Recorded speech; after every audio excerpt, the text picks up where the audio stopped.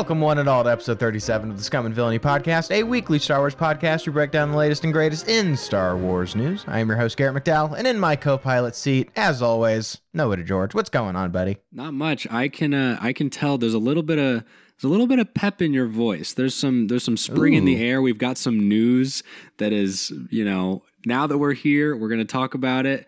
It's like, yeah, we're one step closer. Joke's on you. It's just coffee. That's the.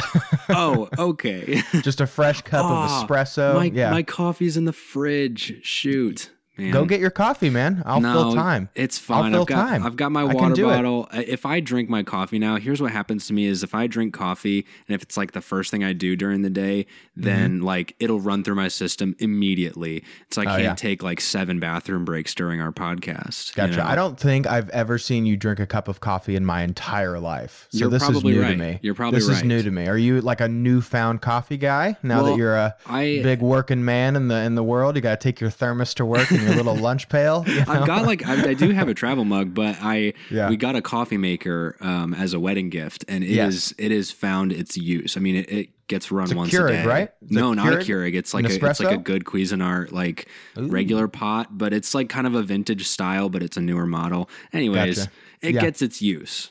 Get your daily cup of Java juice in there. Absolutely. But that's the pep in my step. Last week I did not have coffee. It was still also coming down off of a cold, but now I'm here and I'm ready to go. I'm back jazzed. to your regularly scheduled program. We're here. And all it took to get me excited was the smallest crumb of Obi-Wan Kenobi news, which is what we were going to be talking about today. We have an official capitalize and neon lights official out of all the rumors and all that is settled. We have an official release day and poster for Obi-Wan Kenobi. We've got some rumored casting for the Grand Inquisitor for the Kenobi show. Grand Inquisitor. Did I say Inquisitor? I think you said Quiznos. Grand toasty. Quiznos. I could go for a Quiznos right now. First thing in the morning. Anyways. I don't know. I'm more of a people bag on it, but I like Jimmy John's. Jimmy John's is good. I like Jimmy John's more than Subway or Jersey Mike's. Subway, if I'm in a pinch. I've never had Jersey Mike's, but Subway, if we've got one around me, so sometimes you get a good sandwich in there. Not the meatball sub. You're asking for trouble if you get the meatball sub. You definitely are. Get something nice and toasted in there. Maybe a chicken bacon ranch melt or something like that. The steak and cheese is my go-to at Subway. Steak and cheese is also delicious too. Yeah. But in other sub news, we've got The Force Unleashed, which is coming to Nintendo Switch. And to cap it all off, we are going to be talking about this week's episode and season finale of the Book of Boba Fett, titled In the Name of Honor. As always, you can jump around to any of the time codes in the description if you so choose to. Hop around to any of those topics. And to get us started here with our first topic, Noah, Obi-Wan Kenobi, it's coming. We've got an official release date last week and the week before that, it feels like. And the weeks before that, we were talking about when is the show coming out? What's the deal with Kenobi? I say in my Jerry Seinfeld voice. Yes. But we officially got some official news regarding this show, including our very first look in the form of a poster at the Disney Plus Limited original series, which is now coming May 25th, 2022. This, of course, is coinciding with the May 25th release date, which is the 45th anniversary of A New Hope. The series is, of course, set 10 years after the events of Revenge of the Sith and follows Obi-Wan Kenobi in his initial days, protecting young Luke Skywalker. Inquisitors will be involved. We'll be talking about that later. But Noah, we got our official first look at this series. Not a sizzle reel like we got on Disney Plus Day, but a first kind of still image and look at Obi-Wan Kenobi. What are your thoughts on the poster, and what are your thoughts on the May 25th release date? We were hypothesizing May 4th, but now we got the official May 25th date. Well, I will say, for one thing, that does feel better. It feels better knowing that we're going to get later in May. Gives at least 3 more weeks for the Bad Batch to have kind of a buffer because we're still expecting that to happen before May. And so now there's a little bit of wiggle room there. That feels good, first of all. Second thing that feels good is that poster is absolutely dope. However, great. I will say, when I first saw it, my first thought was like, oh my God, he's holding his lightsaber. That's so sick. My second thought was, another guy in the desert. You know, we're going to watch another guy in the desert for 6 months or for 6 weeks, which is just hilarious. 6 months, I wish. Yeah, I know. Freudian slip there. You're thinking about what you really want, I guess. But no, I mean, it's good news. I think it is funny that it's like a few days after. I mean, it was literally just, 3 days ago that we were talking about, somebody might have slipped up. And in the wake of one person screwing up, they were like, all right, this fine, poor guy. Here you go. Hopefully he wasn't the catalyst for it. Or maybe it was kind of like a Ryan Reynolds Deadpool situation to where he's like, I'm going to give the people what they want. And, hell or high water, we're going to get a release date for this series. But yeah, what do you think of the actual the release date now? It's not the May 4th. Were you hoping on the May 4th release date just because of the sentimentality? Or do you kind of like the 45th anniversary of A New Hope? Well, I'm surprised that, I don't think that anybody else in the world was like, well, I bet it's going to happen May 25th because that's the 45th anniversary of A New Hope. Nobody was thinking that. Everybody was thinking May 4th probably, which does make me a little bit sad now that there might not be any running Star Wars content on May 4th. That's like a possibility, which is, whatever. It was fun last year to have the Bad Batch drop on May 4th because that's like, yeah, great. Like, let's celebrate, but also jump into a new area of content, new media, and have that. But, that's obviously surprisingly close to Star Wars Celebration, so that's a big deal. And we'll hear a lot about Kenobi, and maybe, let's just say maybe, the Bad Batch might get a little bit less attention at Star Wars Celebration if it's going to be wrapping up pre May 4th or around May 4th. Maybe May 4th will be the last episode. Who knows? There's a lot of wiggle room there, which does kind of, I would say, puts me and probably a lot of other people at ease. Yeah, so we kind of had that official release date for the Bad Batch for May 4th. Like, that was news that we had previously talked about, where there was that Star Wars Insider kind of magazine that had come out where we had that official release date there. So I honestly don't know what's going on with the Bad Batch, like in regards to the release date of that. But to be honest, I don't know. To be honest, though, I don't know if really the Bad Batch is on my mind right now. I'm kind of with you. I don't really want this Kenobi series, which is such this, titan of a Star Wars kind of pillar right now, that I don't want it to cast this huge shadow over the Bad Batch. I'd like to have that show have its day in the sun. But even in myself, who, I'm very excited for the season 2 of the Bad Batch, I'm kind of like, oh yeah, that is coming, because I'm just so. But also Kenobi, when we get news about Kenobi and we get our first look, which is literally just there he is in the sand. I'm like, oh god, you can barely see him, and you're like, oh yeah. Yeah, that's just like everything I want. I think this poster is to me what would get me excited, as opposed to something like, oh, it's Obi-Wan's big floating head and we get a bunch of characters and there's an Inquisitor Dune poster, but Obi-Wan. And I know something like that is going to happen. I mean, we had something like that with the Book of Boba Fett, where it was literally every single character in the show on a poster. And it's like, it's whatever that is done, I guess, as well as it could be. But for me, having just Kenobi in the sand is kind of the promise of this show to me, and something that I'm looking forward to. Those are the two main characters, And if that's the case, I'm fine with that. Like, if it's literally just Kenobi like looking at a fire and like thinking of the Clone Wars, and he's talking with Owen Lars, and that's the entire episode is him just getting drunk by a fire, that's perfect for me. Man, great. 10 out of 10. Favorite Star Wars thing of the year right there. I don't need, we're going to talk about some of these other characters, and I obviously am aware that there will be other characters at play, and it's not going to just be Obi-Wan just being contemplative for 7 episodes, or whatever the series ends up being.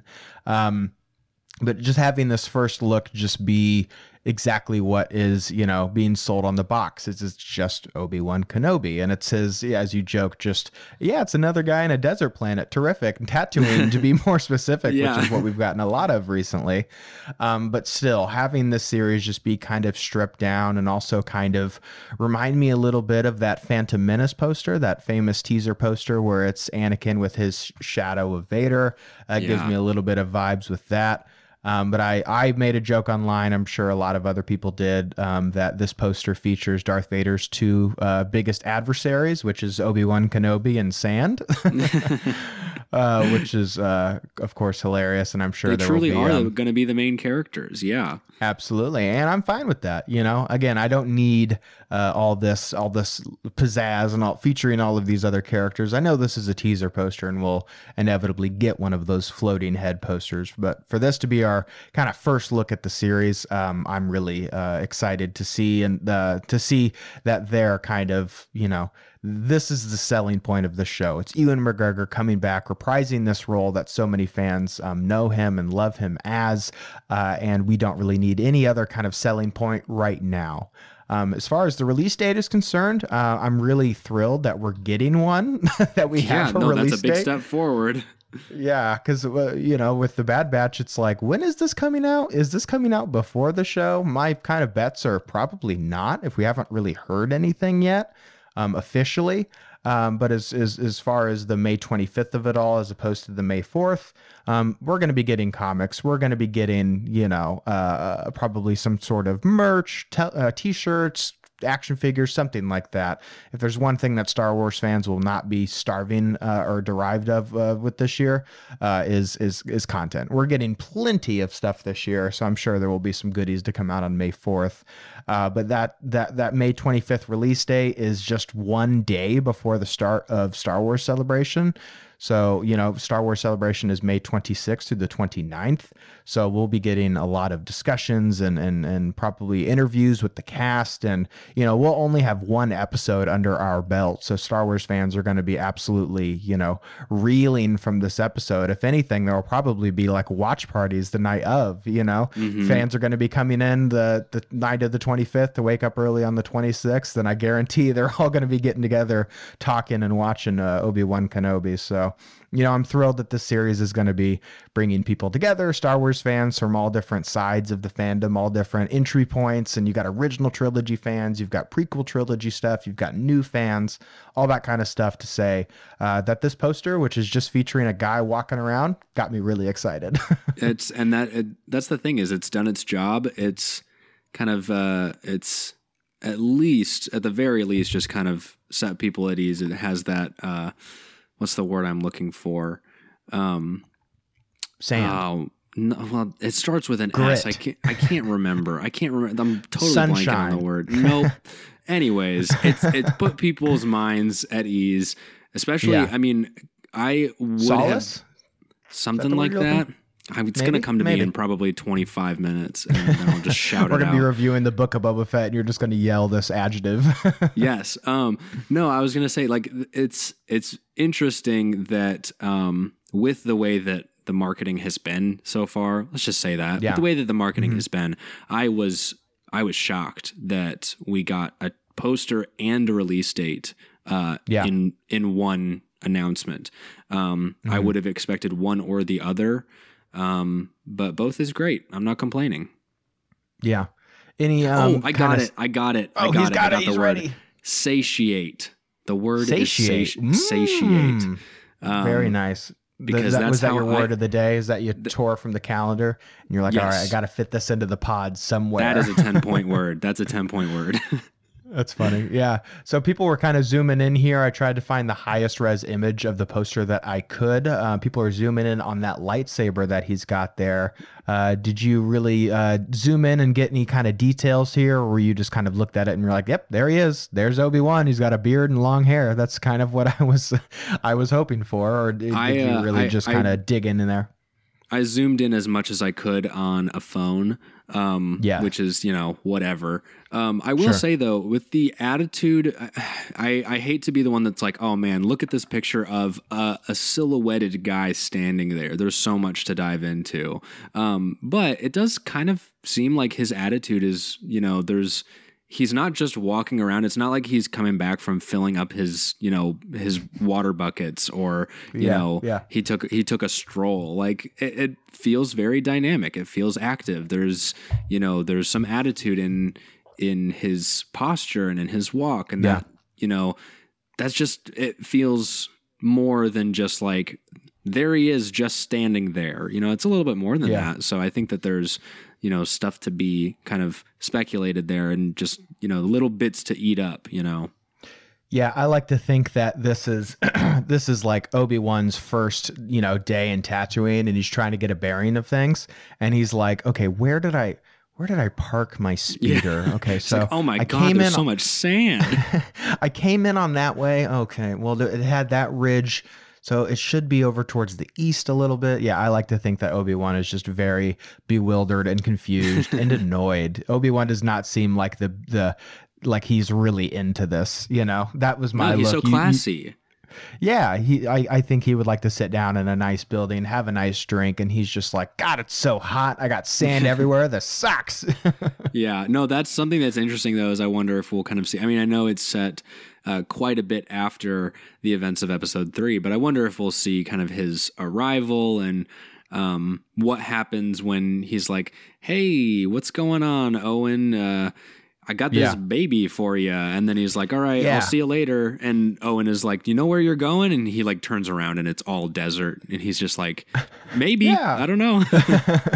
Yeah. I would love to see something like that to where it's like, when your parents or your siblings or friends or whatever kind of help you move, and then they leave and you've just got like boxes in your suitcase full of stuff. And you're just kind of like, all right, well, and then you're like, I want to see that moment to where Obi-Wan's got his box of his knickknacks and his goodies and his books, and he's just kind of like trying to find closet space. And you first get into a space and you're like, well, everybody all right, knows where am I putting my TV? Yeah, everybody knows that the first day that you do that, you don't actually do anything on the first day. You've got it all, and you look at it, and you're like, this is another day's project. And then you go, find a place to sleep.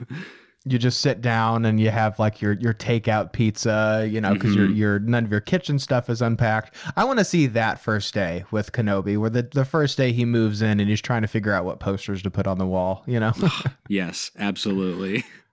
Whether we will get that or not remains to be seen, but something that we know we are getting with the Kenobi series is the appearance of some Inquisitors. And one of the rumored Inquisitors that we will be getting in this series will be the Grand Inquisitor, which of course was in Star Wars Rebels, but might also be in this series here, and we might have casting for that particular role.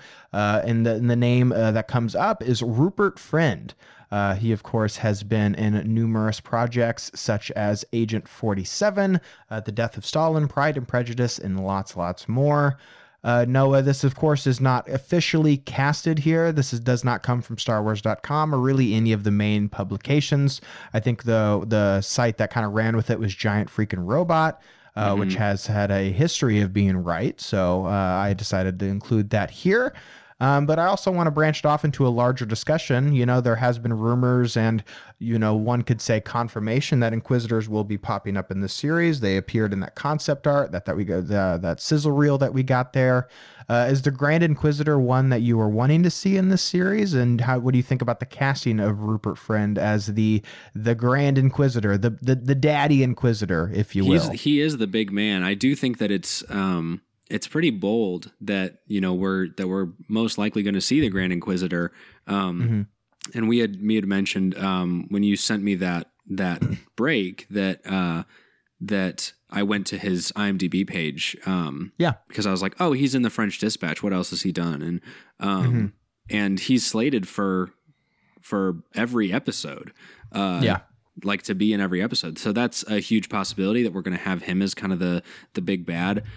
He definitely is an intimidating presence in Star Wars Rebels. I think that's that's a good, kind of adversary, especially because when we've gotten Inquisitor stuff, it's like, oh, cool, we're going to get, Inquisitors in Star Wars Rebels. And then it's like, okay, there's new ones, and that's really interesting. And then we get to Jedi Fallen Order, and it's like, oh, there's even more new ones. Okay, so we'll, add those guys to the list. And so it is a weird playing field to be like, oh, who can we add that's, going to give off that menacing threat that actually is a big deal. It was really funny though, because that tweet that you had sent me, I always look at the replies because I want to know, how people are reacting, or if other people are saying like, oh, this, and that. And the top reply was, man, first of all, I hate Star Wars fans. Listen, I love everybody. Star Wars fans. Yes. Not you, the listener, of course. Not everybody you guys. else. No, but not you guys. Not you guys, but I get what you mean though. Sometimes you're just kind of like, can you guys just take a breath for 5 minutes? So the top reply was, oh, it's dumb to include the Grand Inquisitor because we already know how his story ends. Yeah, I saw that. And I saw that and I was like, guys. Who's the okay, how do I put this lightly? What is Obi-Wan Kenobi doing in this show if we already know how his story ends? Come on, that is sure. It's just really it's like rude to the writers and the screenplay people of this show. It's like it's demeaning to the people that are coming up with these storylines. It's demeaning to the people that are acting as those characters. Like, it's just so frustrating. There was an entire trilogy of movies about someone that you knew eventually what happened to them. A couple of people are in that trilogy that you kind of know what eventually happens to them. So I get what you're saying. It is kind of an odd point to be like, well, so what's the point? It's like, dude, Star Wars has been doing that for like 20 years. Where have you been? No, that's the thing is, it's like you can point to a lot of stuff and say like, well, I already know how that's going to go, so me seeing any of this doesn't really matter. Like if you were to watch Star Wars Rebels and be like, well, why would I care about the Clone Wars because I know that Maul is gonna die at the end, like why do I care about Star Wars the Clone Wars? Like, no, he does a lot of things in Clone Wars that have a lot of repercussions, and so who knows? I mean, we'll obviously see a lot of that. I'm definitely curious about new Inquisitors. That's one of the things that I would love to get into. As much as I love some of the people we've seen before, I'd love to get into some new characters. Yeah, and you might get your wish there because Moses Ingram, who was in The Queen's Gambit, as well as Sung Kang, who is from the Fast and Furious films, are rumored to be also portraying Inquisitors in the series. Sung Kang is maybe portraying a familiar face there, but Moses Ingram, we don't really have confirmation on either of them, to be fair, on who they will be portraying. But yeah, I would love to see the Grand Inquisitor in this series. I think he proposes a unique threat to Obi-Wan here. His history with Skywalkers is also eventually will become interesting. We know that he's not going to die in this particular battle because we see that happen in Star Wars Rebels. Spoilers if you haven't seen that show. But his past as kind of a former temple guard, I think, is interesting. The fact that he used to be this Jedi and now he is hunting Jedi for Vader. That is kind of a perfect spot for them, the Inquisitors, to fit in this series, not just the Grand Inquisitor, but Inquisitors in general, to me is also something that makes sense for Obi-Wan to kind of, if the Inquisitors are on this planet and they discover Luke and that he is this, child of importance and that he is force sensitive at minimum, let alone, the son of Darth Vader or Anakin Skywalker, it makes sense that, Kenobi would go after them and try to, in the name of protecting Luke.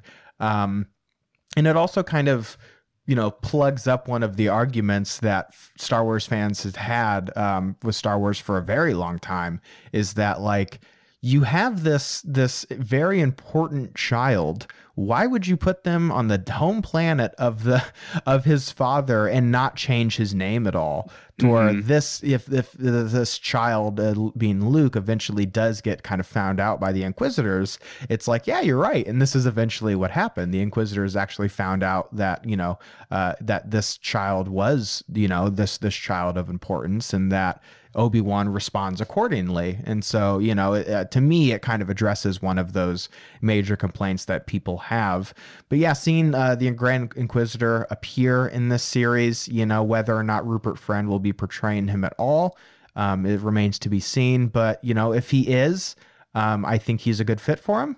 He's 6'1", which is like the Grand Inquisitor is not like a small guy. He certainly has the face for it. I could imagine that kind of makeup there. I'm sure Boss Logic and others have already kind of worked up their concept art of what he looks like. Agent 47, I've not heard amazing things about that movie, but it's an action movie. It shows that he's a little more of a physical kind of role. I'm sure there will be plenty of stunt work and CG and all that kind of stuff, but it shows me that has more of like an action side of things. His age would be about 40 around the time of filming this. He is English, so he's got the accent for it. Yeah, to me, I think he's as good as a pick as any. I saw some people throwing around Jason Isaacs, and they were a little disappointed that he wouldn't be reprising this role, because he portrayed him in Star Wars Rebels. Is that something that you would like to see, or do you have Jason Isaacs in mind for potentially another role in live action Star Wars, or did you really want to see him portray the Grand Inquisitor if he does in fact appear in this show? Well, we've talked about that a lot, and obviously I know a lot of people are kind of saying, well, Jason Isaacs would be a way better Thrawn. That's kind of the agreement on the Twitterverse, I suppose. And I will say, like, we are now in an age where I would say having someone like Katie Sackhoff portray Bo-Katan, that's really kind of a blessing. That's an honor for her to be able to come back. And I know she's, grateful to be able to come back to that character. But it is not, it wouldn't have been out of the realm of possibility to have her recast as someone else. That's, we don't have Ashley Eckstein playing Ahsoka. We don't have Tia Sircar playing Sabine. We don't have those other things. So I think it would be it's not a horrible thing to say like, well, no, like that's not necessarily a given. I do think that Rupert Friend probably is at least appearance wise and performance wise is probably the best pick for Grand Inquisitor. That's a little bit of a no-brainer on my opinion, I guess. Yeah, it's funny because of how much makeup and prosthetics and all these kind of things there are with this. The Grand Inquisitor isn't somebody for me that I can only see like one person portraying this character. For me, I'm like, yeah, I could see a lot of different people, a lot of like relatively tall English men portraying this character.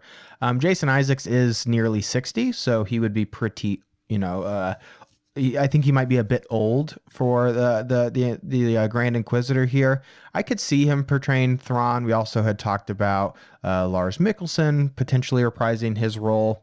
So as far as the live action, angle is considered here, it's kind of a bit of a touchy subject because it seems very, what might be right for one role is maybe not right for another. And that, we're going to have Ezra come back, but he's going to be portrayed by somebody else. But Katie Sackhoff can come back and portray Bo-Katan, or, Lars Mikkelsen will come back to portray Thrawn, but not the Grand Inquisitor. I understand how it could be kind of a tricky subject for some people, but for me, I'm honestly, it comes down to casting for me. And if they're able to portray that live action physicality of the person and resemble the person, sure, why not? I could just understand how potentially some voice actors might be a little bit like, wait a minute, why not me? And Ashley Eckstein is kind of the elephant in the room for that one, where a lot of fans were hoping that she would have the opportunity to portray that character in live action. So I know it is a bit of a touchy subject for some fans, but that's not to say that Rupert Friend is going to do a bad or an awesome job. I'm not terribly familiar with a lot of his line of work. But if he does portray the Grand Inquisitor, I'm sure he'll do a great job. I'm sure if he is cast, it was for a reason. Yeah, I have absolute faith in kind of the direction of this series, especially as it relates to why Inquisitors are even there at all. I mean, if they're making that decision, it's got to be an important one. And I knowing who is producing the show, and the names that are attached, Ewan McGregor and Deborah Chow, especially like those people are the kind of people that you would trust to make those decisions. So, hey, man, do what you're gonna do. Exactly. It all comes down to execution. So regardless if the Grand Inquisitor will even be making an appearance in the show, we know that Inquisitors will be coming in some fashion. Something else that is coming, Noah, Star Wars: The Force Unleashed is coming to Nintendo Switch in April. It's coming back. It's coming back hot and heavy. This news dropped via the Nintendo Direct live stream that Star Wars Ports veteran Asper is handling the re-release of this 2008 game. They are porting over the Wii version of this game and making it compatible for the Nintendo Switch, and this will be coming in April 20th, 2022. Lucasfilm Games tweeted out that the little promo for this game saying, "Unleash the devastating force powers and lightsaber combos with optional motion controls with the Nintendo Wii version of Star Wars: The Force Unleashed, which is releasing on Nintendo Switch." Noah, I know you're a big fan of this game, but you do not have a Nintendo Switch. Will you finally be making the commitment to get this game, but also Star Wars Hunters, which will also be coming on Nintendo Switch? Is this finally going to break you? Yeah, it's definitely Star Wars Hunters for me. That's where I will be pouring my money. Here's the thing. A friend of ours who we've talked about a lot, Bailey, just purchased a Switch officially. Whoa, I didn't know. Yeah, he just purchased it barely a week ago. So I had said like, hey man, you should buy this game so I can play it. You can steal it from him. Yeah, I just there's so much holding me back. I know that I'm going to be dropping all of my money on pre-ordering the Lego Star Wars Skywalker Saga for PlayStation 4. That's a no-brainer.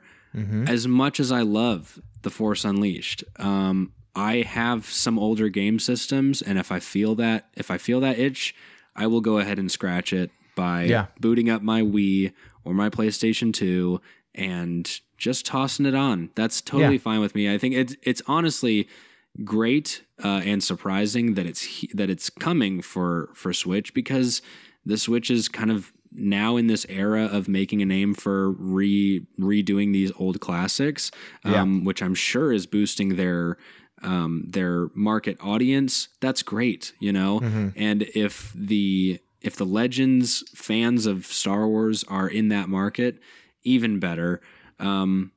Again, you won't see me buying a Switch, unfortunately. We've had this conversation so many times, so I am wondering what's going to be the one thing if they were like, hey, we're making The Force Unleashed 3 and it's only coming to Switch, then I'll be like, okay, well, maybe. We have talked about it before. The one thing that will get me, signed, sealed, delivered day of to get a Nintendo Switch would be if they remastered Mario Kart Double Dash. If that happens, it's get out of town. It's done. Like before you can even finish, I'm there buying that sucker so I can whip all my friends. But the Force Unleashed game is something that I've played recently. I played it on the Xbox 360. I still obviously own that. I didn't just like wing it out the window when I was done with it.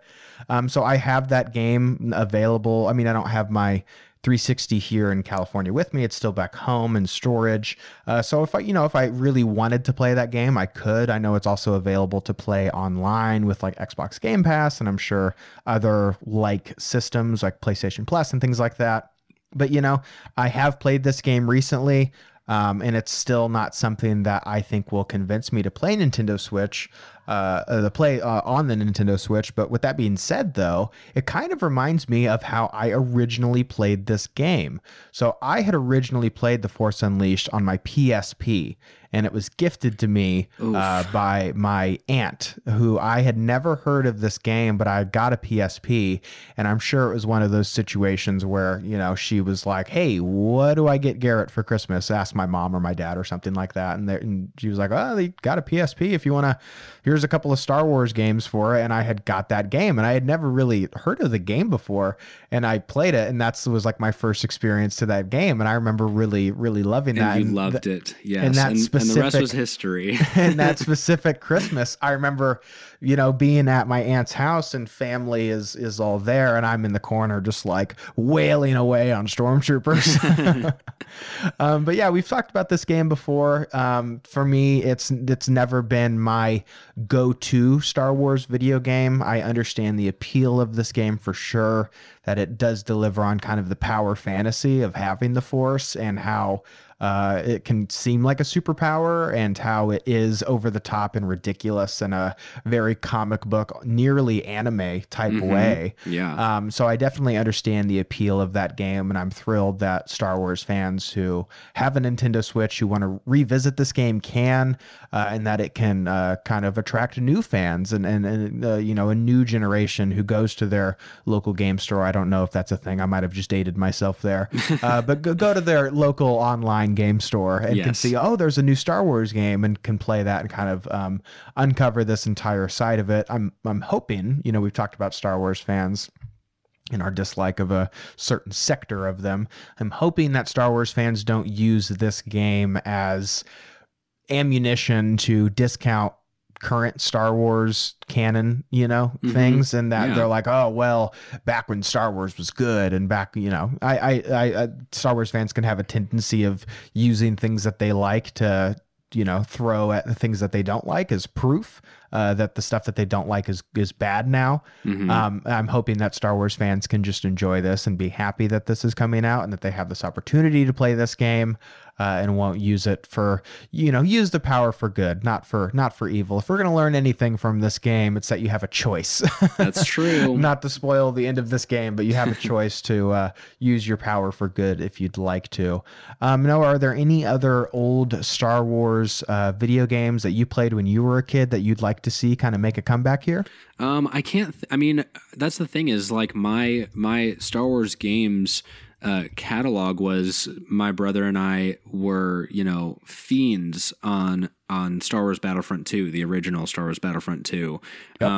And I have been getting closer every day, just inching closer and closer to re-downloading Battlefront 2 on my PlayStation, because I've got it with me, and I'm just like, man, once I've got like a little bit of time, it might happen pretty soon, because I will say, now that we're talking about video games, we haven't had a chance to talk about it before, but I thought it might be.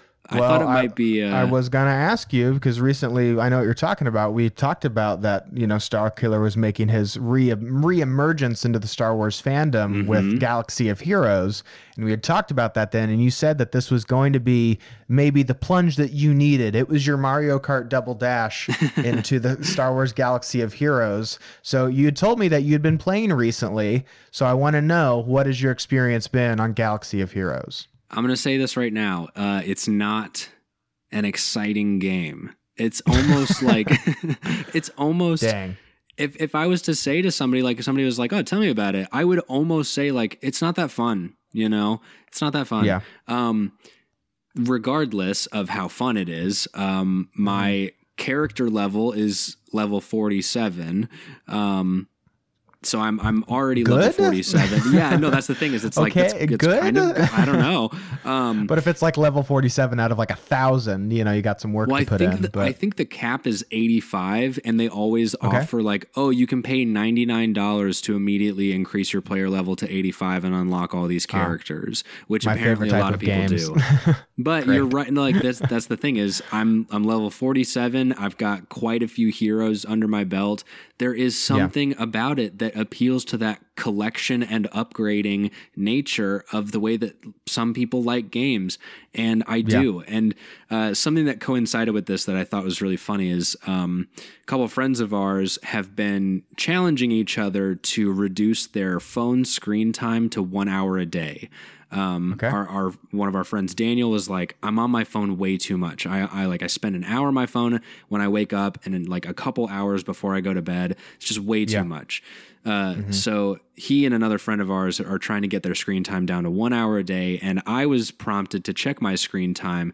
And there's a feature on Star Wars Galaxy of Heroes where you can simulate battles that you've already played, or you can autoplay battles that you haven't yet. You just go into the battle, you press the autoplay button, and your characters will duke it out, and then you'll get the rewards once it's finished doing that. So I will autoplay battles, and then I'll literally just set my phone down and go do something else. Like I'll go do the dishes, or like I'll start killing cooking your dinner. screen time. Yeah, no, legitimately, 21 hours last week was spent on Galaxy of Heroes. 21 hours of screen time on Galaxy of Heroes last week alone, which is ridiculous. I've been playing it so much, and it's like, but I will say it is the type of game where you have to farm, you have to grind. And I was like looking up on YouTube, I was like, what are the tips and tricks? What, like, are there any workarounds that I can get here? Because I'm like low level characters, whatever. And you know, there's this insanely popular video that's like, here's the #1 guide to, you know, getting the most out of your characters, completely free to play, no payments necessary. You don't have to buy any of the additional things. And it's like, so now we're going to lay out before you the 7-month plan that you need to finish. And I was like, 7-month plan? People are farming this game for weeks at a time, where it's like, okay, I'm going to jump on Galaxy of Heroes today and I'm going to farm this character, and that's going to be my day for the next 6 months. And like, that's how people want to spend their time. I don't know about that. So I'm at a point where I hit a wall and I can't really upgrade my characters more without putting in some serious time. So I don't know. I'll probably keep it around, and maybe we'll check back in a few weeks once anything interesting happens. But that's my review so far of having played a few weeks of Galaxy of Heroes. Yeah, you know, that's a game that if you do have to put 7 months time, I'm thinking of like, when would I be playing that game? And I think logically it would just be like on the toilet, or maybe while I'm cooking. So it's like on in the background or something like that. But I just don't have the desire to you know, to have that game. There's other Star Wars games I'm grinding on enough. Battlefront 2, the newer one is one that I've been not necessarily grinding on. There was a time where there was a grind, and now it's just smooth sailing, because to be honest, a lot of these fools can't hang. They just can't hang. So it's a lot of just me kind of dicking around, you know.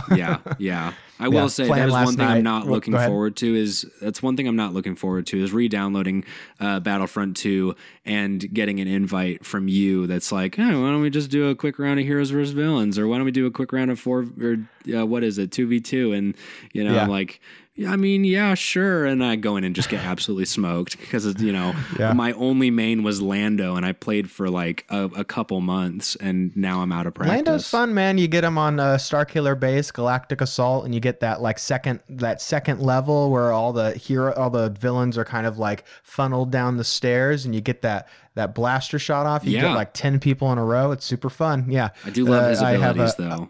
Unhealthy addiction for Star Wars Battlefront 2, and it would make it worse if it was on Nintendo Switch and I could take it on the go. That would be terrible. You better shut your mouth before I start getting any funny ideas right after this podcast.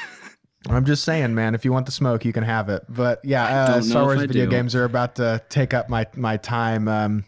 You got, of course, Lego Star Wars coming out, the Skywalker Saga soon, and I'm saying it right here. I want to 100% that game, because I was recently playing, because I still have I still have a GameCube, and I have Lego Star Wars, the prequel one, and then the original trilogy. I don't have the complete saga, because that was for Xbox 360 and PlayStation 2. But I was recently playing it, and I was like, yeah, I'm going to beat the game, and then, you know, so I can have it done before the new one came out. And I was just kind of like, because I beat the game when I was a kid, but I rebought it, and I got a new GameCube. But I was just kind of playing it, and I was like, do I really want to replay this game and then also do it again? More. Yeah. So I was like, I'm honestly I'm gonna hold off on this. So I kind of just I'm gonna, you know, put that in the back seat, because I want to be nice and fresh when Skywalker Saga comes out, because I am going to put a lot of time into that game, and it's going to be fun, because Battlefront 2 has taken enough of my Star Wars video game time, and I've resisted so hard getting Red Dead Redemption 2, just because it keeps popping up on my TikTok feed.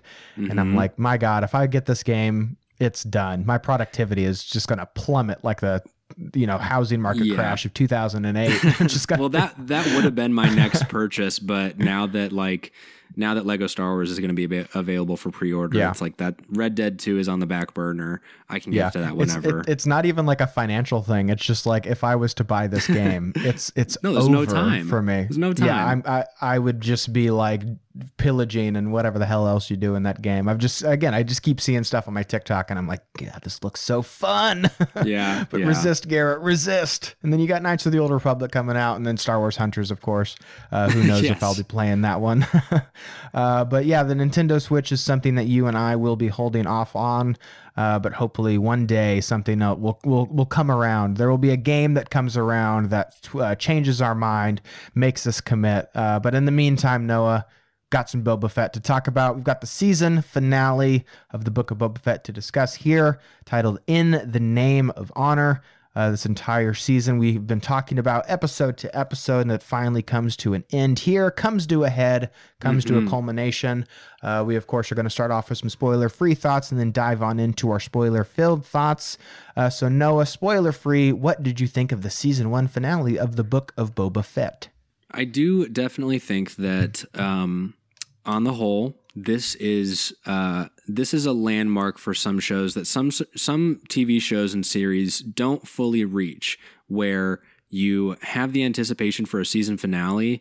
This episode really was a finale. It was the culmination of everything, really, the good and the bad and the ugly.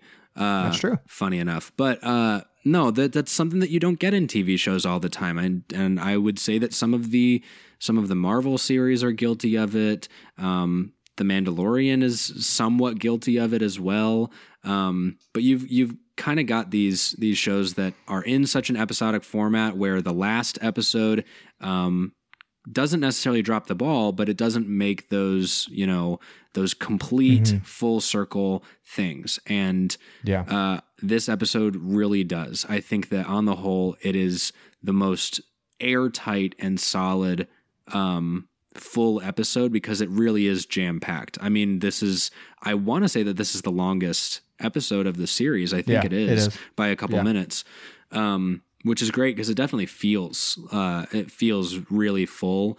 And I will say that that's one thing that really surprised me. One thing that I was enjoying was that it out of most of the episodes really does make the most of the time that it has, which is good. There's not a second wasted. I think there's a lot to dig apart in a lot of even the louder, more action-y moments. And on the whole, I would say that if you disregard the fact that that certain things in this episode should have had a little bit more momentum building up to it, a little bit more context maybe that was more fresh, disregarding those things, really solid and really airtight. And I'm really happy with the fact that this feels wrapped up in a way that feels like a complete season. Obviously, we'll have a separate discussion about, the thoughts of the entire season. So I want to kind of stay away from that, because, it's hard to do that with an episode like this. Is the tendency is to say, well, how does this make you feel about the whole entire show so far? Because it really does reach back and pull together everything. But episodically, just solely by itself, this felt satisfying to me. Really, it did. Yeah, with a episode like this, it's hard to kind of look at it in a vacuum, like you said, and not look at the other episodes and how they kind of build up into this. But I think in a vacuum, this episode has some stuff for me that works, some other stuff that I think I wish would have played out a bit differently. But it's also hard not to think of like, did you really not like that thing, or did you not like the build up to it a little bit more? And do you wish that there would have been some other things? And I think that the answer is a little bit of both. I think that there is some stuff in this episode that I would have liked to have seen play out a couple of different ways. But then there also is a lot of the stuff in this episode, like you said, that does feel like a finale. It feels like going to see the fireworks display and they all just start popping off, and it's very action heavy and very loud, and it's where the kind of a lot of the budget comes in, so to speak, where a lot of the big action sequences are in this episode, and it mostly is a lot of the pew pew pew kind of stuff, which I don't even say degradingly. I think that this is something that if I was a kid watching this show, like 11 or 12 or something like that, would be losing my mind. Like, this is something that I think Star Wars fans can kind of turn their nose up at as just seeing a little bit silly or a little bit juvenile. But to me, this is really something that I think George has in mind, where you do have the spiritual stuff and you do have some of those deeper themes and ideas which are in this episode that are those kind of morality tale kind of ideas. But then it's this heightened sci-fi fantasy series where there's blasters and monsters and all these, and it's also kind of a Western too. So you get a lot of those kind of details in this series here. But then there were some other things that I wish would have maybe played out a bit differently. But on the whole, I enjoyed this episode. It's not something that blew me away. It's odd watching something like, I recently watched Succession, and I also recently, I just finished season 4, part 1 of Ozark, and I'm, watching some other television shows as well. And it's just, it's a different flavor. Those shows are obviously intended for adults. And so a finale like that is going to have a bit of a different kind of ramifications for it. Where something like this, which not all Star Wars fans are going to agree with, is made for children. This is a show that is maybe not made specifically for children, but is appropriate for children to be watching. And something that George had in mind when he was making Star Wars is that it's for 12-year-olds and it's a morality tale. And I think on that level of having kids with their action figures in the sandbox playing and dumping out all their toys, I think this episode really does deliver on that.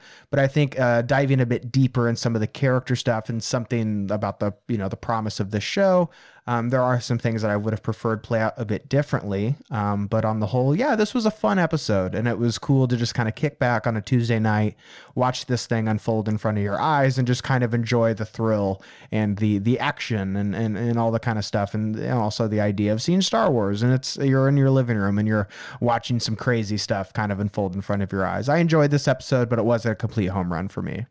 And I think that's fine, especially because, like you said, you have to take into account the things that have led up to this. And I think that's one of the things where, I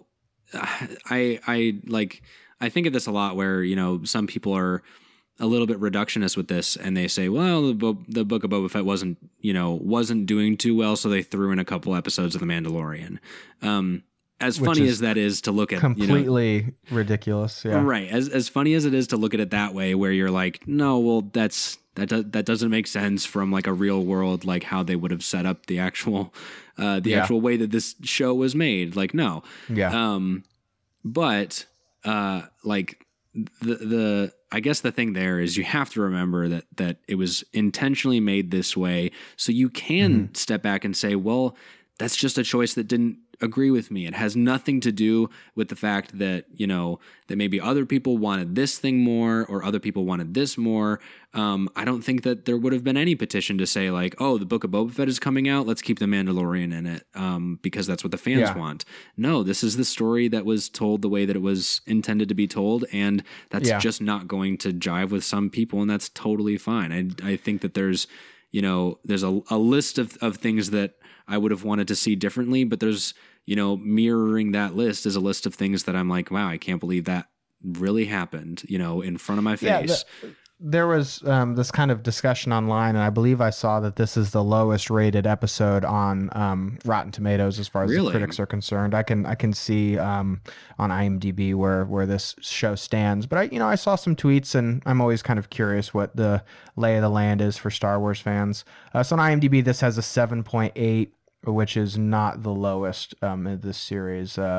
Lowest would be Chapter 3, which is at a 6.4. And then Chapter 1, 7.4, Chapter 4, which is 7.6, and then this episode, which is a 7.8. I was reading online, and there were some people who were kind of disappointed with this episode because they were like, I was waiting for something like a big reveal or a big cameo or a big something to kind of happen with this. And it's just, that's one of those things to where it's like, I understand how some Star Wars fans are kind of waiting for that big cameo to happen. But for me, it's like, I don't need that in an episode like this.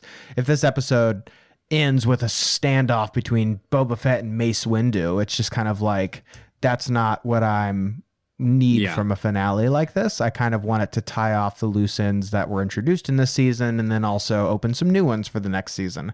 I don't need this Easter egg cameo kind of filled, extravaganza like that some people might prefer. Because if you look at IMDb, the last 2 episodes of this show is a 9.5 and a 9.4. So by far are the preferred, kind of format for the show, where it's got a lot of Easter eggs and callbacks and references of other things.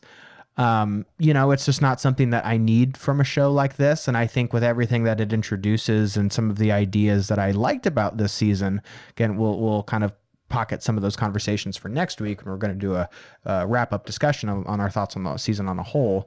I think this does a good job of tying off some of those loose ends and really, nailing down and saying in big, bright neon letters of what the show is about and what it is trying to say and how it tries to recontextualize Boba Fett as a character.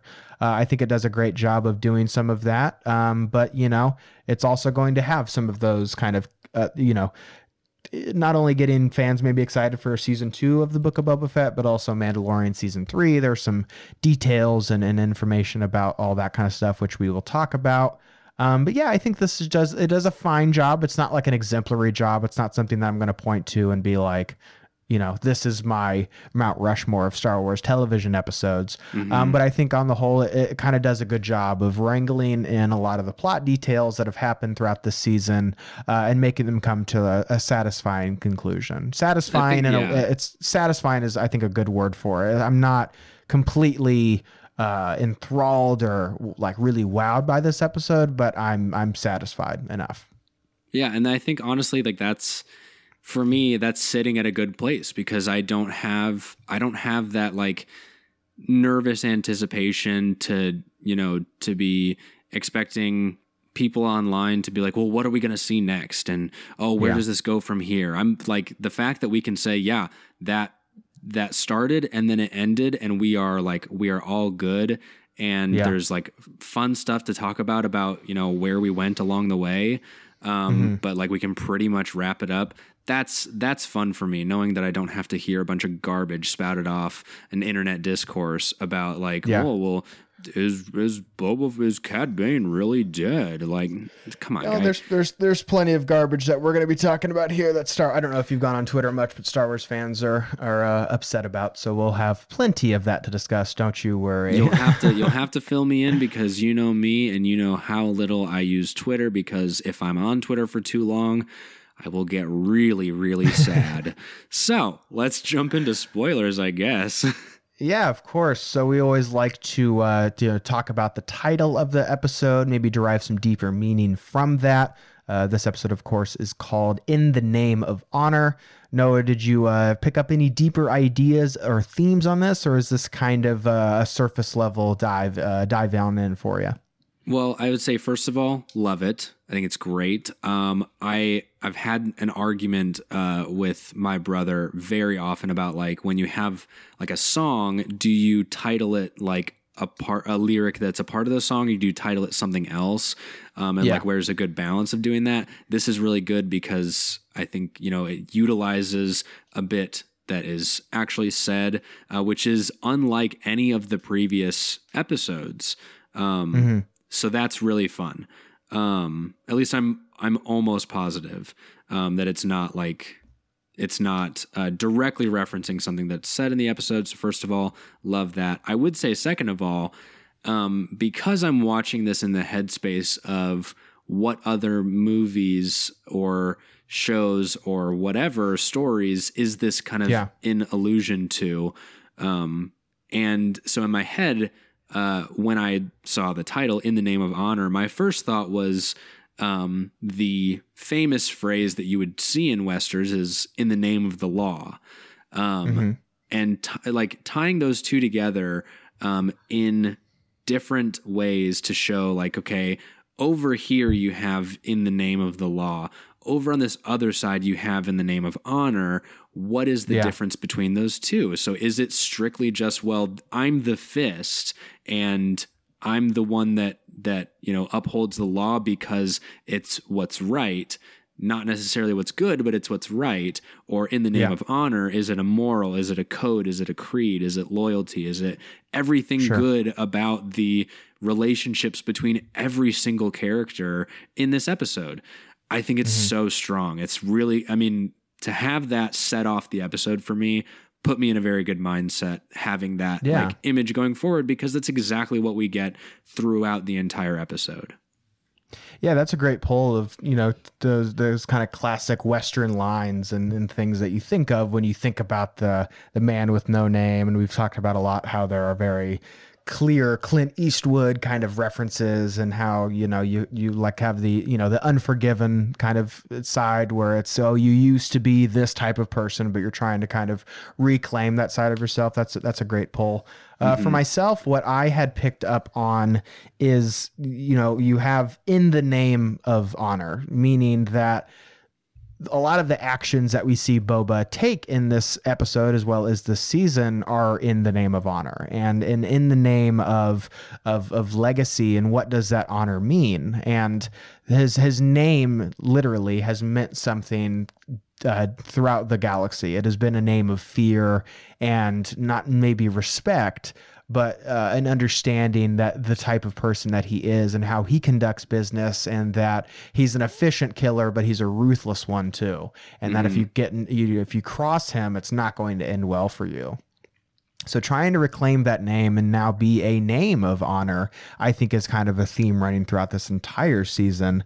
And I think also something that I thought of is that this episode specifically addresses the type of leadership that was found with prior leaders, being Jabba the Hutt, as well as some of the other, like the mayor, as well as some of the Pikes, and how they conduct their business. And we see in this episode the type of leaders that they are, which is directly contrasted with Boba, and that he chooses to kind of stay in this city and be more of a boots on the ground kind of mentality, as opposed to, cowering and running away to his palace, which is a direct plot point in this episode.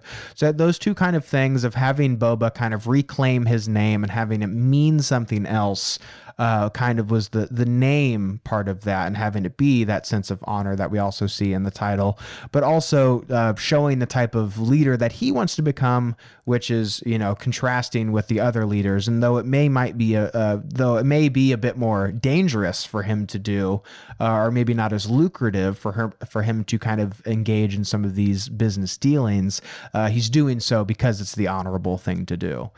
So, this title may be a bit more surface and maybe not have those kind of double meanings beyond there. But I still think, like all the titles, that you can dive on there and really, find kind of a thesis statement for maybe not just this episode, but kind of season one as a whole.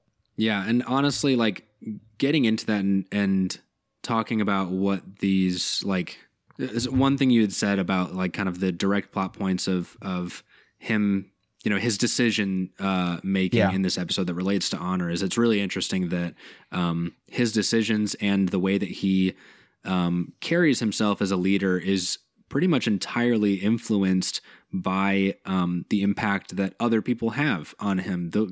Contrasting the way that the Pikes do business versus how he wants to, or contrasting the way that Jabba did business, or the way that Jabba ruled, and then taking advice from the mods that say, like, well, if you leave and go to your palace, what you're showing is actually, fear and disrespect towards the people. So like taking his leadership angle as implications, on the rest of the town, and as advice from other people or in retaliation to the way that other people do things, is very, very cool, because it shows what we've seen this entire season, again, is really just a lot of growth. It is something that you can physically track from episode to episode and from behavior to behavior.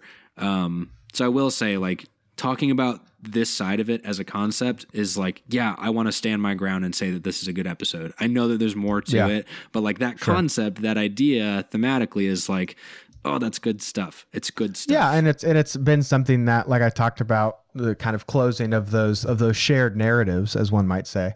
You know, it's something that has been a theme and an idea that has been discussed throughout this entire series, and the fact that the finale kind of addresses a lot of that and kind of reminds the audience of and really puts a nice bow on a lot of those themes and ideas for myself is really where this episode shines. And we can go ahead and discuss some of those plot points and some of those details. The episode begins in the ruins of Garsa Thwip's sanctuary. Din Djarin returns from his mission in Freetown, believing that its citizens will join the fight against the Pikes as long as their goal is to halt the production and trading of spice on Tatooine, which Fennec Shand is not really cool with. She's saying that this is an export that is really the most lucrative resource at their disposal, and it was really key in developing Jabba's empire. So Boba Fett just kind of talks about how this, just because the previous guy did it this way, is not really the way that he's going to run business. What do you think about this choice that Boba and Din Djarin and the people of Freetown make, that even though this is a potentially lucrative business that they could have here, why they're choosing not to? What did you think about that choice there? Well, it does set up an interesting kind of correlation between the people of Freetown and the people of Mos Espa, showing that, you know, the people of Freetown are like, hey, no, we're prospering. We're actually doing well because we have this community and this camaraderie, and we've set up this, you know, this relationship between everybody in town to make everything work in a way that, you know, shows like, you know, the way that Jabba did things, and saying that that's the most lucrative thing. So, you know, that's what's going to help us in terms of, you know, money, I guess, or at least resources or whatever. One, obviously it's not subtle how contradictory it is to what we've seen so far. But it is also, I think, funny that, the decision made is kind of like, it's kind of an anti-boomer like philosophy of like, well, it's not a good excuse to say like, well, it's always been done that way. It's always, you know, True. So that's honestly very funny, because they're all kind of older guys that are like, you know, what's the decision here? And they're like, no, like change is good, you know? I thought that was funny, but it's a direct correlation with Freetown and Mos Espa, and we see that a little bit more. I would say the relationship between city folk and the more the more rural, I guess, towns, and how they interact and have to work together is, again, it's just, you know, pretty solid writing, I think. You know? Yeah, and I think it's set up really well too, because if you look at how the spice has impacted the people of Tatooine, Boba has a direct experience with that, because his time living on the Tuscans, he sees what that can do, because their whole land was used as like, you know, trading lanes, and they were going through there and ravaging and killing people pretty indiscriminately. And so it makes sense why Boba would be a little bit more keen on that, because he's like, yeah, you guys kind of kill a lot of my family and friends just to kind of deliver your drug. And yeah, we do know that spice does have like some medicinal use, but let's be honest, the Pikes are probably not really using it for that. No. They're using it kind of for their own gain. And I think you're totally right to talk about the real world implications of that, and how people can be resistant to change just because it's maybe not what is most lucrative for them, and kind of having that short-sighted mentality. I think a lot of climate change and a lot of how we could, you know, utilize resources and put money and funds toward, and allocate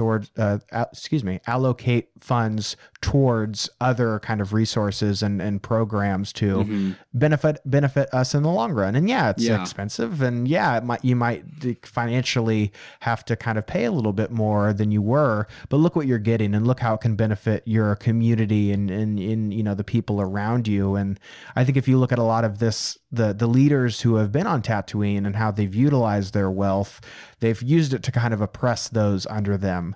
And when you have an addictive drug like spice, you know, something like that is kind of perpetuating that that's a real world issue, is that, you know, certain drugs are, they kind of, you know, the powers that be might be a little bit more chill with those being out in certain communities, because it keeps those, you know, who are quote unquote underneath that way. They keep them kind of the boot on them. You look at what's happened in the 1980s and how there was a lot of drug problems, and maybe it wasn't entirely, you know, entirely the people's fault. A lot of, maybe you could look towards the government and how they kind of, you know, perpetrated issues like that. So yeah, there is a lot of like deeper meaning in just this kind of small choice that they decide to have. And I do love the idea, like you said, that, hey, just because that's the way it was run does not mean that it's the best way that it can be run, and that we can, instead of using wealth and our resources to be higher than our community and those around us, we can uplift those and try to be more of on a level playing field here, and rule not from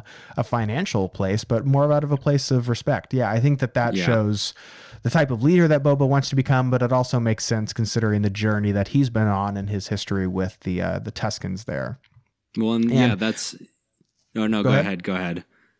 Oh, I was just going to continue on the next plot point, but if you have something to say, go ahead. I was just going to say that's like, in terms of like, we'd obviously talk about choice a lot in Star Wars. This is the last thing I have, but like, talking about choice is like, you know, yes, a central theme is making the right choice or the easy choice. Sure. I think even beyond that, especially here, is, you know, showing that you can make a choice either for the next generation, or for yours, right? Is like, well, nobody wants to be told like, yeah, you should do this thing, but it won't help you out. It'll just help people, you know, a little bit farther from now or in the long run. That's, you know, that's the harder thing to do, but that's, you know, it's a deeper choice than just the easy versus the right choice. Totally. So it is very, the real world kind of connections there are pretty interesting. Yeah, and it also has a lot of deeper Star Wars connections. I mean, you talked about Star Wars as deals a lot with choice, but we talk about how, like, look towards like Empire Strikes Back, and Yoda talks about the dark side and how it's not necessarily more powerful, but it's easier, it's quicker, it's more seductive. And so, yeah, finding this resource that has been used for decades, it might be the easiest thing to do, and it doesn't matter who it impacts as long as you get your money. That's really all that matters. Yeah. But, you know, choosing not to engage with that is also going to deter some of those maybe you know, the type of people that you don't really want on Tatooine, and kind of the stigma of Tatooine. And if that's not this thriving community on drugs, and that, you know, that's their main export, maybe you're not going to have as many bad people around there, and that scum and villainy, so to speak. But through that same line of speaking, that same line of thinking, of choice, Boba is encouraged by the mods to stand and fight on the streets of Mos Espa instead of returning back to his palace. I think this choice also really speaks to the type of leader that he wants to become, and that idea of just because that's what the prior people did doesn't necessarily mean that that's what you have to do. And I think this really does speak to the type of leadership that he wants to have here, is that he wants to be part of a community. And because of his time with the Tuscans, he understands how important that is to stand and fight with those beside you, and that, you know, just because you're a leader doesn't mean that you have to kind of rule from this high castle, that you can be there and fight for what you believe in, and fight for the people in your tribe, so to speak. Yeah, that's one of the obviously it's kind of the main, I guess, pull of what happens for the rest of the episode is, you know, his allies and the people that he's shown respect to. And there's obviously, I'm like restraining myself from getting into it, cause it obviously has to do with plot points later, but I'll hold myself back. Cause there's a line, later that is just like, yeah, that's so good. That's so good. But anyways. Yeah. To, you know, further kind of underline this point, here, I think that there's a few like key decisions that are made that really, I talk about how they do a great this episode do a great job of kind of just like, here's the point of the show. Like you were wondering, it really spells it out. And it makes me laugh, because I know that there are still going to be Star Wars fans who are out there who are like, Boba Fett's such this badass guy, but I literally saw people saying that like, I hate that how he's gotten older, he's gotten soft, and I'm like, hey guys, do you remember the part in the episode where the bad guy says that thing? Like, okay, that wasn't like important to you. I'm having some Last Jedi flashbacks. Oh yeah. Well, I have a point about that too later on. But to kind of further underline this point, another decision that shows the type of leader that Boba is, through contrast, we cut to the Pikes as well as the mayor of Mos Espa, and they're hiding in Mos Eisley, far away from the looming war that is hanging over Mos Espa. So they're in like a complete other city, calling the shots and completely safe from their high castle, which is directly contradicting the type of leader that Boba wants to become. And he's there and he's in the ruins fighting for what he believes. And you have these other people, including the mayor, who don't care about their city and just want to be away from the danger because they just are kind of caring about themselves. Man, that sounds so much like the real world. It's insane. It's like you see people. It makes me think of the Ted Cruz leaving the Texas thing to go to the Bahamas. You know what I'm talking about? Yeah, absolutely. He's going on a plane going to the beach while people are freezing to death. Not to get political, but Or there's the mayor of Florida was like, all right, guys, this is what we're gonna do about COVID. This was early mid 2020. He was like, this is what we're going to do about COVID. And then he got on a jet plane and went to Texas, and they were like, hey man, what? we're getting crushed here. Yeah, there's a lot in this show that, people say Star Wars doesn't need to be so political. But then there's stuff like this to where it's like, oh no, it's very political. You might just not be picking up on it. It's clearly... Yep. Maybe not talking about American politics, but just the idea that you have certain leaders who are in their, job position in their role for maybe the wrong reasons. I'm more pointing towards the mayor, the drug criminal underlord. It's kind of understandable that they're behaving the way that they are, because I would be surprised if they were there too. But yeah, having the mayor in particular, who is the mayor of Mos Espa, not even be part of the town that he is supposed to be the leader of, and is instead kind of just hiding away in their little tower over in the other side of the planet, practically. And it is funny that he's like, I didn't authorize the bombing. He was like, I'm still the mayor of the city. I didn't authorize the bombing, but you definitely did authorize 3 Scorpionic droids to come in and start blasting the place up, just absolutely firing. So it's that feigned kind of leadership. It's not really real. Yeah. Yeah, they're just for the money and the influence and the power. And, that also ties back into early on in the show where a couple of characters talk about how, Boba, when he came into the city, he wasn't being carried on the shoulders of others, and there was this big theatrical production. He just kind of walks under his own 2 feet, and that's different for this area, which I is kind of again comes full circle here, to where Boba's trying to do something different, and he kind of has learned of his ways, and he's dealt for so long with the people who have ruled this way that he's kind of wanting to do something different now. It's almost like this episode is, tying off a lot of those loose ends here, and it's actually trying to make a point. Something like that. So while this meeting is happening, Cad Bane drops on in. We finally get confirmation that the Pikes were in fact involved in the killing of the Tusken tribe. So Cad Bane, as far as we can tell, is not the one that actually carried out the killings himself. So we were kind of half right there. So go us. Over at Pelly's garage, we see an incoming X-Wing where it is revealed that Grogu has in fact chosen the Beskar armor and has decided to return to Din Djarin. So lots to discuss here. Yeah. Not surprising, but lots to discuss here about this moment. First of all, you said you were not surprised by this choice here. So is this something that you kind of saw coming? I totally didn't, and which is funny because I'm like, nah, not surprised, but also I didn't see that coming.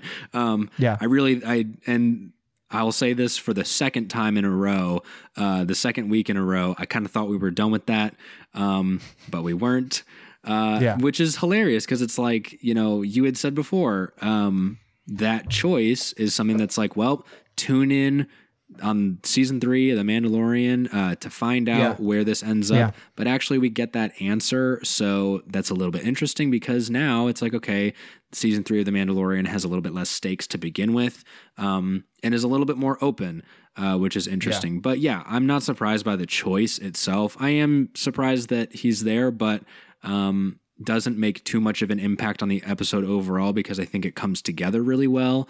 Sure. One of my things here is I'm really, really enjoying seeing Din and Boba like interacting just in general. Is they have some really awesome chemistry.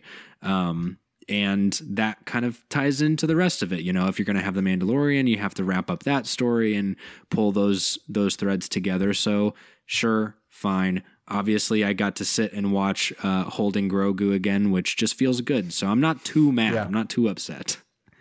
Yeah, I do want to talk about, because I didn't have it in my notes here, so I did want to bring it up. But the chemistry between Din and Boba is really interesting to me, because that's something that I was always really excited about with the idea. And you go back to our recording of that episode where it reintroduces the Mandalorian. I was so excited about the prospect of that, because these two characters do have kind of this interesting overlap to where the Mando as a character has really been someone who's been defined by his creed, and that's really about it. You know, like he's really, really carried on his actions and how he's led his life up to this point, even where it's addressed in this episode where Boba says like, do you really kind of believe in all that crap? And he's like, yeah, I do. And Boba's like, all right, fair enough. So I think it does kind of show that maybe Din Djarin is able to pick up on some of those kind of qualities of Boba, is that he used to be kind of this feared bounty hunter, but he's chosen his way and chosen his own path, and maybe can inspire Din Djarin to do the same. But something else I really wanted to talk about here also with this moment is I kind of couldn't help but laugh at it's been a common theme even throughout The Mandalorian of how terrible the parent everyone is. So like Mando leaves Grogu to Luke, and is kind of like, okay, he's under your care now. He's kind of your responsibility. But when Luke like allows Grogu to go back to Din Djarin, what does he do? He just puts him on a ship and like just tells R2 to take care of it, and just takes him to like an incredibly dangerous planet that, correct me if I'm wrong, he drops him off on Mos Eisley. That's kind of where Peli's garage is at. So it's this place that Luke was specifically told by Obi-Wan is like this terrible place where everyone's the worst. And he's just like, yeah, R2 will take care of it, and just drops him off with this complete stranger. I thought that was just a very odd choice on Luke's behalf. I wasn't expecting him to like come into battle and just start, hacking down, pikes here, but it was just a very weird choice that Luke's like, yeah, R2 will take care of it. Go drop off the kid. I wonder if Luke was like a little mad at Grogu. He's like, fine, whatever. Okay, yeah, go. Okay, R2, go take him. Get out of my sight. I don't even want to see you. I felt the same. I felt exactly the same, because like I was listening to a couple other breakdowns and things, and people were like, oh my gosh, are we about to see Luke? But like, for me, I was like, no, like Luke wouldn't go, Yeah. But I thought it was going to be like a New Republic officer or something. Now I will say, I think that there's a little bit of merit, only to play devil's advocate here, because I totally agree with you. But I think there's a little bit of merit to, like, at the end of season 2 of The Mandalorian, Luke can kind of feel Grogu's choice, his like decision to come with Luke. And like, that's an interesting piece, because then it's like, okay, so Grogu's decision is to go back to the Mandalorian, but you're totally right. Like, he's just like, okay, see ya. If you're not going to be a Jedi, you're not part of my thing. We're done here. Contract terminated, and I don't know you anymore. So it is a funny bit. Yeah. Grogu's choice, I understand, because to me, being a Jedi in the Jedi Order represents a lot of trauma and fear for Grogu, and the fear of losing loved ones and people that you've grown a connection with, which is something that we talked about last week, is that those connections and those relationships and how those can affect people, and has affected Grogu. We see in that flashback, he's seeing his friends and potentially his mentors get gunned down in front of him. So that's something that being a Jedi and utilizing the Force really kind of means for a lot of him. So I understand that part of his character, but I also wanted to talk about something that you had discussed of kind of assuming that would be addressed in Mando season 3. Yeah. But as one of my more significant complaints with this episode, or frustrations, maybe it's kind of hard to review this at a vacuum and not talk about the past few episodes.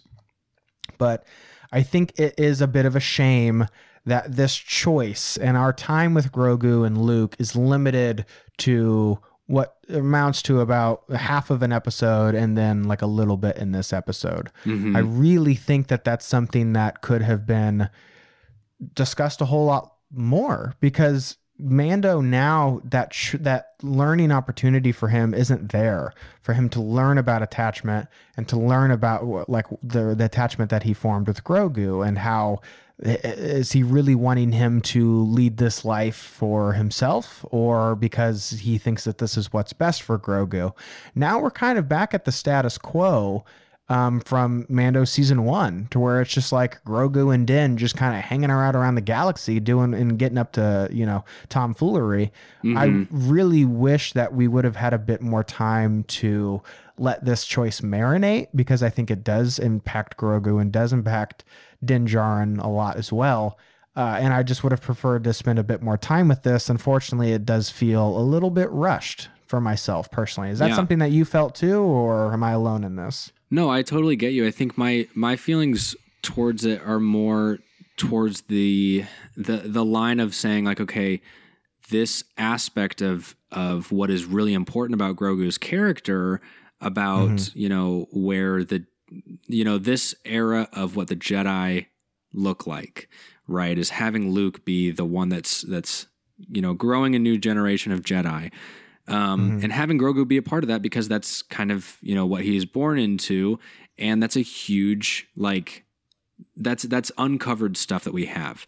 And it says, no, okay, we're going to shut the door on that. And we're actually going to pivot and go to this side of Grogu and having him be a foundling instead of a potential Jedi. So I definitely get that, because it does a 180 and says, no, we're actually going to go with this side of his story. So shutting the door on that, I think is frustrating, but at the same time, real world factors, like I had said before, like Grogu's the golden goose and he's got to be in Mandalorian season 3. And it almost makes me think, if we had gotten Mandalorian season 3 and the first few episodes were training, but then the ultimate decision to leave, again, the Star Wars cynic in me would have said, well, we just wasted a lot of time. Like, yeah, it's cool to see, but we just wasted a lot of time. And that's like a hard thing, because you're trying to contextualize it without saying, without having so much, and not like that. Then you get to the root of the problem, is not having enough to play with in the first place. So it's such a weird kind of, shut in on both sides, and not having a lot of room to really appreciate any of it because of that. It's so weird. It's weird to me. Yeah. So I get what you're saying. Yeah. It's, I don't know if I would have been like, well, I don't know if having it, if it does take a bit longer, I don't know if I would have been like, well, we just kind of wasted time, because I feel that way to a degree now, where I'm kind of like, well, what's the point? Like, because you could apply that argument to season 2 of The Mandalorian, to where it's like this whole season is him trying to find Luke Skywalker, and now that he finds them, it's kind of moot. I don't feel that way to emphasize. I don't think it is pointless, because I think we do learn things about his character and Grogu's character on this journey, and I do think we learn them through his character in these couple of episodes. It just feels like a very synthesized version of that. I was kind of anticipating that would be like a whole season's worth of things to chew on and discuss, and to have Grogu really choose this moment and to really discuss, like, what does it mean to be a Mandalorian? And Grogu is trying to figure this out if he wants to become one, while Mando and Din are trying to wrestle with this idea of, are they even one? Because they're technically not anymore, but what does that mean for themselves? And looking at Bo-Katan and Boba Fett and learning from these peers of, no, there actually are lots of different the ways, you know? Yes. I thought this would have been kind of like a whole season long discussion here, but there is the cynic side of me of like, well, of course you're not going to have Grogu not be in the series. I think you could have still kind of bounced back and forth between Din and then what's going on with Grogu and kind of have this more substantial kind of back and forth going on there. It's possible. But just as far as, you know, you could always play the what if in Star Wars and like, well, I wish this would have happened instead of actually diving on in material. But diving into what we do have here of what actually does occur in this episode, it does for myself just feel a little bit rushed. And I would have preferred to really dive on into this dynamic and this choice, which I think looking back on the end of season 2, where Din allows Grogu to go with Luke, doesn't feel as impactful. In the moment it does, because Grogu or, you know, Din still believes that this is kind of their goodbye and that this is kind of the last time that they would see each other. But, you know, Star Wars is always, you know, you go back and watch season 7 of the Clone Wars and seeing the last time that Ahsoka and Anakin are together, and to see that moment, it's like, oh man, or see the last time that Obi-Wan sees Anakin to where before Obi-Wan goes to fight Grievous, you know, you go back and watch those moments and you're like, God, that's the last time. If they only would have said this thing, and those moments kind of mean a lot more. Going back and watching, you know, Din give Grogu to Luke, I don't know. Like, I'd be curious to see. Of course, we don't know what's going to happen in season 3 of Mando, but I don't know if that decision is going to be as impactful. But, you know, I don't think I'd expected it to be. The ramifications of that choice are really about one episode of television, you know, half of an episode and then like a quarter of another one. It just surprised me. I was surprised it was that quick. Now, if we're talking about both of these series in kind of their own larger series, you know, I'm hoping at least that it makes sense for this decision to be made here, even if in this season it doesn't feel like it makes sense. I'm hoping that in this larger series that it's a big meta narrative that Disney Plus is putting together.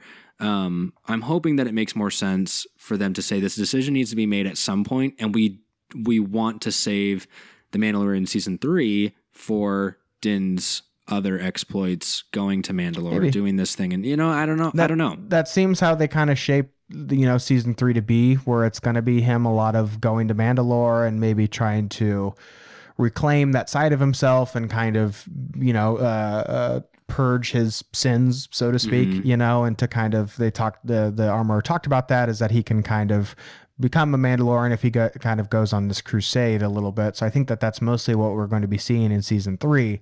But still, I was just surprised that Grogu is going to be along for this journey so quickly. I just expected, you know, you see the Naboo starfighter and it's got that little pod in the back, and you're kind of like, yeah, okay, he's coming eventually. I know he will be a part of this. I just didn't expect it to be, you know, next week. All right, they're back together, and it's the Mandalorian again. You know, like the TV show, The Mandalorian again. It just surprised me a little bit. I do think that there's some merit to saying, like, it's interesting that with The Mandalorian, it's like, okay, we can't really look at this as one season. We need to look at it as more. We need to look at it as, you know, both seasons or 3 seasons. Well, then adding the Book of Boba Fett and saying, well, you can't really look at it as just the Book of Boba Fett. You need to look at it as, you know, the Book of Boba Fett and the Mandalorian. Well, you can't really look at it as just the Book of Boba Fett and the Mandalorian. You need to look at it as even more seasons, and maybe Ahsoka will even be like that, and it'll be kind of a triad of this era of Disney Plus stuff. I don't know. Yeah, and the Rangers of the New Republic, and that's not really happening, but certain plot points are apparently getting folded into certain things. So yeah, you know, it's I'm always going to be someone who's going to give Star Wars the benefit of the doubt and give creators the benefit of the doubt, and to see, okay, they have a plan and this is clearly intentional. I am just trying to repress that side of me, like you had said. That's like the cynical side of, well, we're not going to not have Grogu and the Mandalorian. Yeah. Like, that's not going to happen. We have to sell those toys. I don't want to be cynical and say that that's the only reason. I'm just hoping that that's not a reason.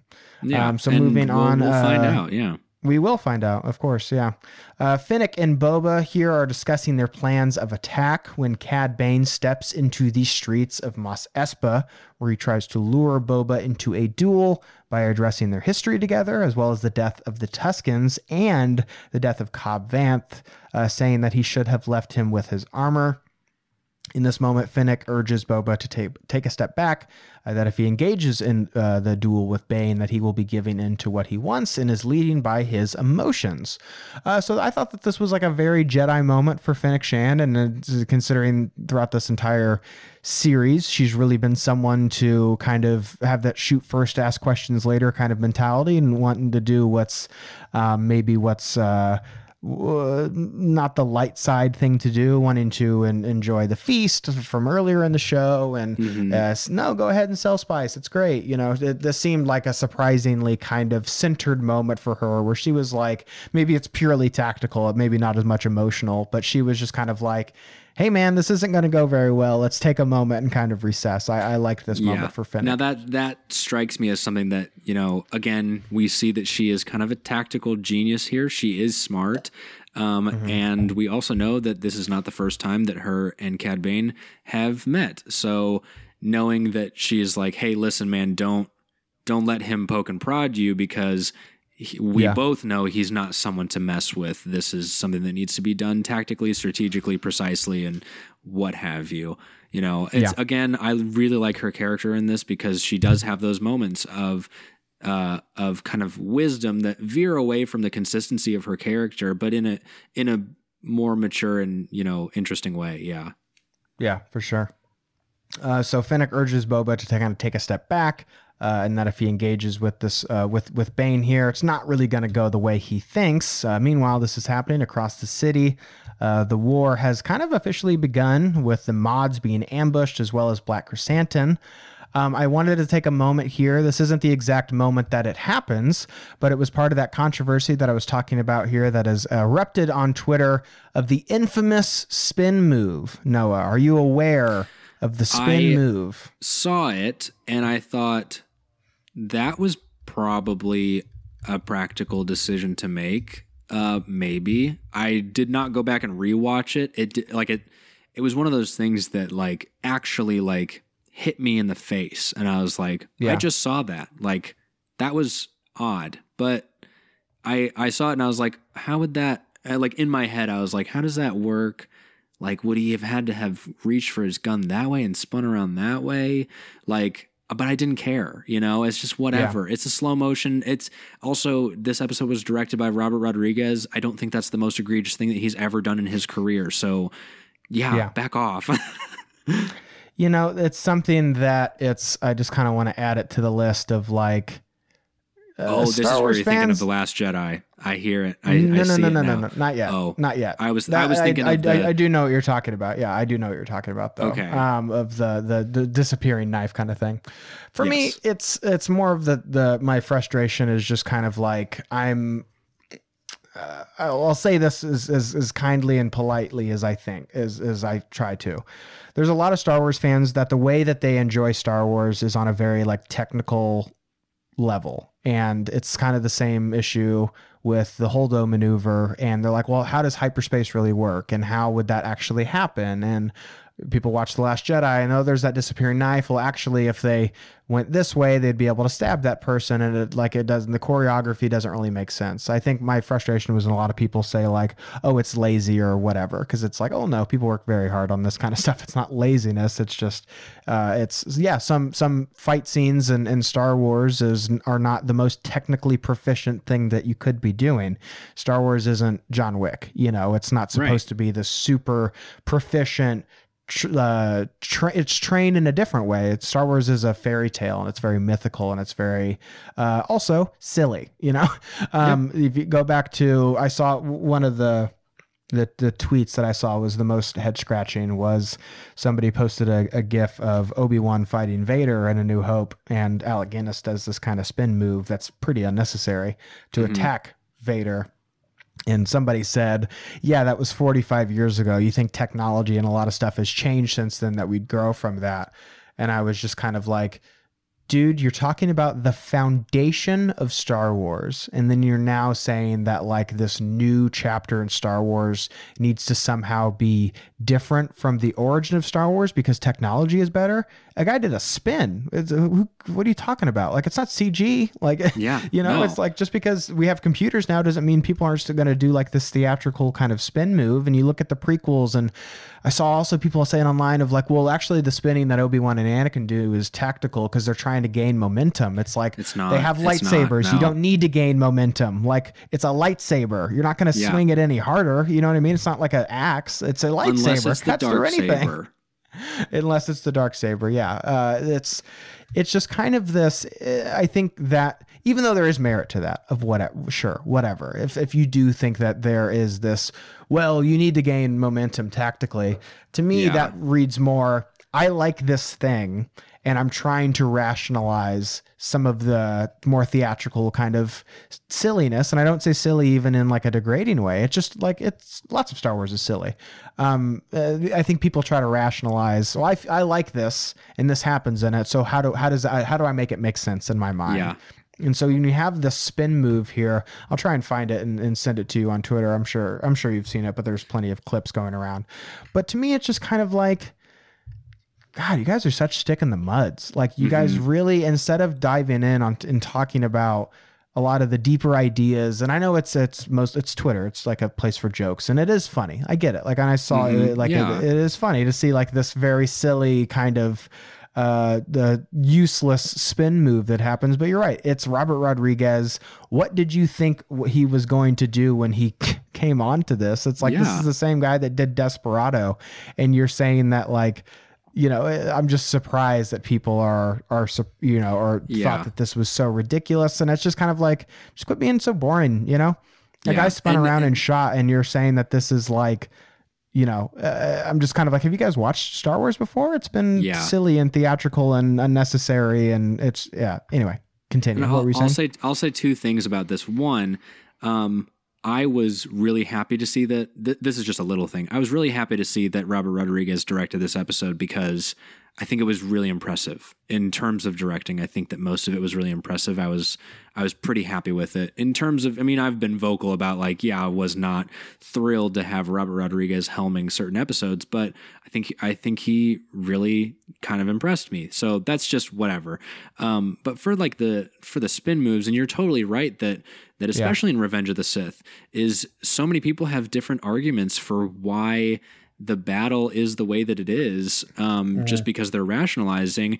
And it's funny because maybe it's just a different type of fan that you and I and other people are, I rationalize the battle in Revenge of the Sith, and I rationalize those spin moves and those weird things because I don't like it, and I want to stop not liking it. I don't want to be so cynical, and I want to tell myself, okay, well, is there something to appreciate here? Is there something I'm missing? Maybe I can reframe this for myself and not be such a stick in the mud and not be so degrading to other things and whatever. So I will rationalize those things and say, they spin around each other without hitting their lightsabers because they're so evenly matched, or because they, or because Anakin learned directly from Obi-Wan, and so they're doing the same thing. Like, I'll rationalize those things because I want to get rid of that icky feeling of, well, why does this not hit me as well as other people? Yeah. Yeah, I went ahead and sent that to you. If you need your refresher, I sent it to you on Twitter. But I'll watch it anyways just now, just because why not, Well, it reminds me of the kind of the Vespa thing, and it's funny that it involves like the same people, but it's just kind of like, it's hard to like argue against this kind of stuff because it's just like, that thing is dumb. It's like, all right, Star Wars has been doing that for a long time, pal. Like, Star Wars has done that dumb thing that you don't like for a very long time. So sure, I guess if you don't like it now, but I could also point to like probably every movie that also does a dumb spin move. And like, it reminds me of like Corridor did a video a couple months ago where they hired like a real sword expert to like choreograph a realistic Star Wars fight sequence. And it's completely different. It doesn't feel or look like Star Wars. It's a totally different thing. And they're also like the lightsaber effects they use are like, they tried to make it as realistic. Like if this was to happen on planet Earth and you had these trained swordsmen who had this incredibly hot blade that you didn't need to swing to gain momentum because it's made out of light. Like, you know, like how would you wield a weapon like this? Stuff like that is interesting and cool, but Star Wars isn't meant to be like real life because real life is kind of boring in a lot of ways, and it's not as theatrical, and it's not. Go watch fencing, like on the Olympics are going on right now. I'm sure fencing might be a summer sport, but my point is like those are technically proficient fighting, and it's not meant to be like that. It's fun to see stuff like that, but Star Wars has never claimed to be realistic kind of fight sequences here. It's a fairy tale. It's meant to be over the top and theatrical. And would you actually try spinning your jet in a real fight? No, probably not. But this it's supposed to be fantastical, you know? Yeah. The other thing is, you know, you and I both saw The Last Duel. I'm sure not a lot of people did, but you and I both did. Yes. Compare the sword fighting in The Last Duel to something like Crouching Tiger, Hidden Dragon, or Hero, or Ip Man.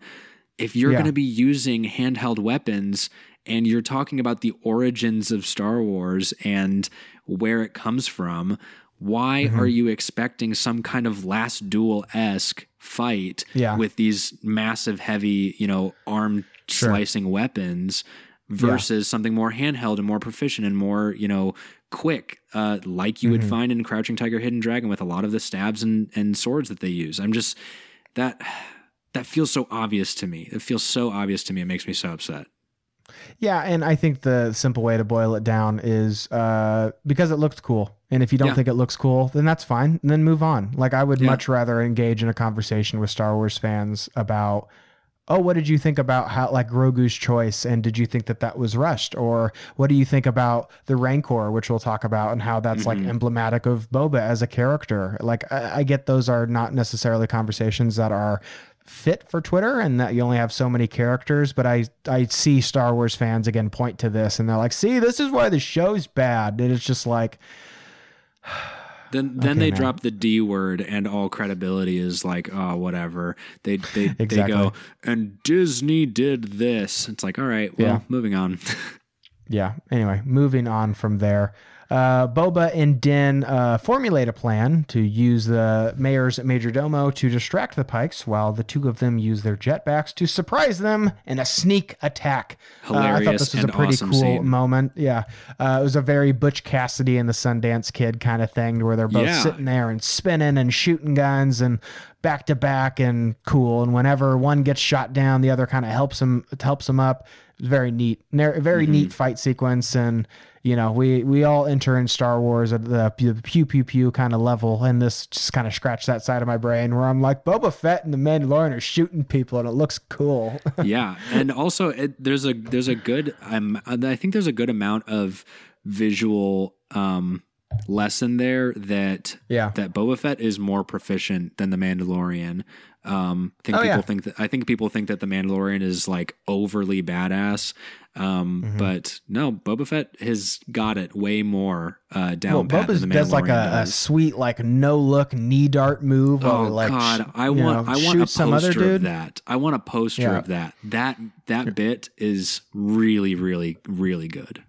Yeah, they both use their respective weapons, and Din uses like the whistling birds, and really cool moment. It does kind of, Boba kind of helps pick up his it felt like a team. It didn't feel like I don't know if the old Boba would have done something like this. So it's cool to see them working side by side. And again, it is kind of that what I talked about where you've got the kid pouring out their action figures and just having like a cool fight sequence. I thought that was a really fun moment. Yeah. And I think there was a bit there. It was during that fight where I was like, I'm wondering if this should be Boba and Fennec, because Fennec goes off to do her own thing.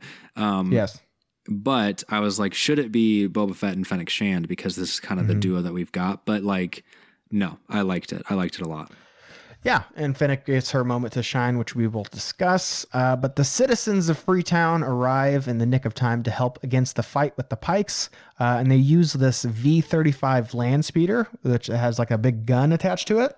Mm-hmm. I noticed that speeder because it's kind of like it's in the special edition, or not. That's actually in the like original, but in A New Hope, it's kind of like driving by, and it's like this speeder, the classic speeder design that you see in the original film. This one just got a big gun attached to it, which I thought was really cool. Yeah. I think that speeder is also probably on Navarro in The Mandalorian. It looks like it's probably similar to one of those things when there's like the astromech in the pilot seat or whatever. Anyways.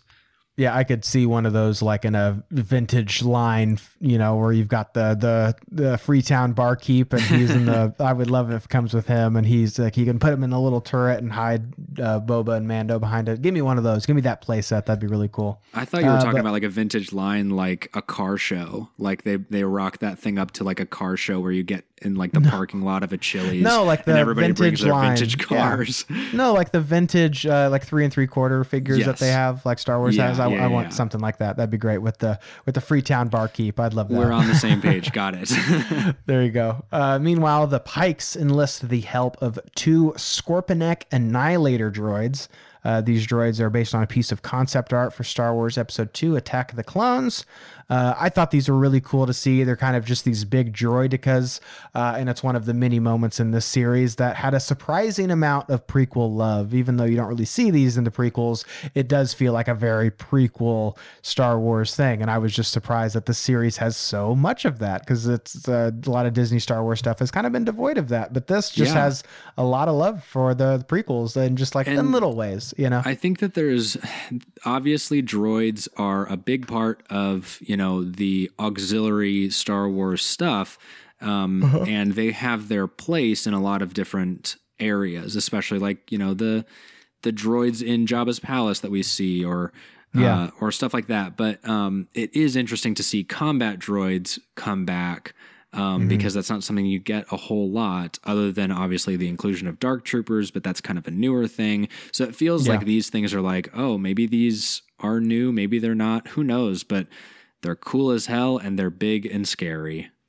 Yeah, I like to think that the Pikes uncovered those or found them in some sort of, a deal gone wrong, and they had these big machines, or, they kind of, it makes it seem like they're not the separatists, but they found these kind of old decommissioned kind of droids that the separatists might have used, but they ended up getting their hands on. And it also is just really cool. And it also provided like a unique threat for them, to where I was kind of like, there was one side of me where I was like, oh man, how are you guys going to like go up against these things? But then there was another side of me of like, guys should have watched Star Wars Clone Wars. You know what to do. You got to roll you got to roll the thermal detonator nice and slow. I was just about to say, like, you would think that after so many years, somebody would have been like, well, the reason that the droids actually went out of style is because everybody exploited the tricks and whatever to like get rid of them. And I was like, they should be rolling thermal detonators. But it looks at one point like Din tries to like put his hand through and can't. Black Chrysanthemum does too. Oh, he is Black Chrysanthemum. Okay. So there's that bit where I was like, okay, that actually that makes more sense now, that it's like they can't actually get through them, which Maybe is sad, because I really like stronger or something. Yeah. I really love the Droideka style stuff, and that, like, I was waiting for some of those familiar sound effects too, but overall very cool. Very cool. But to aid them in this fight, Boba decides to enlist the help of his Rancor, which he rides into battle. I wanted to get your thoughts on the Rancor as the whole in the season. We kind of knew that this was coming. Some stuff had leaked about Boba riding a Rancor in some fashion. And we also got the Rancor introduced early on in the season, so that seemed like it was going to happen. So overall, what were your thoughts on the Rancor throughout this season?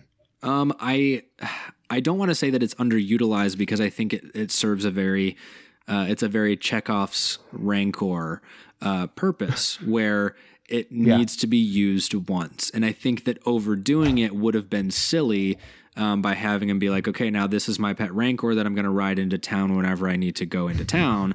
No, this is a big deal that, you know, obviously for one, he's going to keep it in the palace.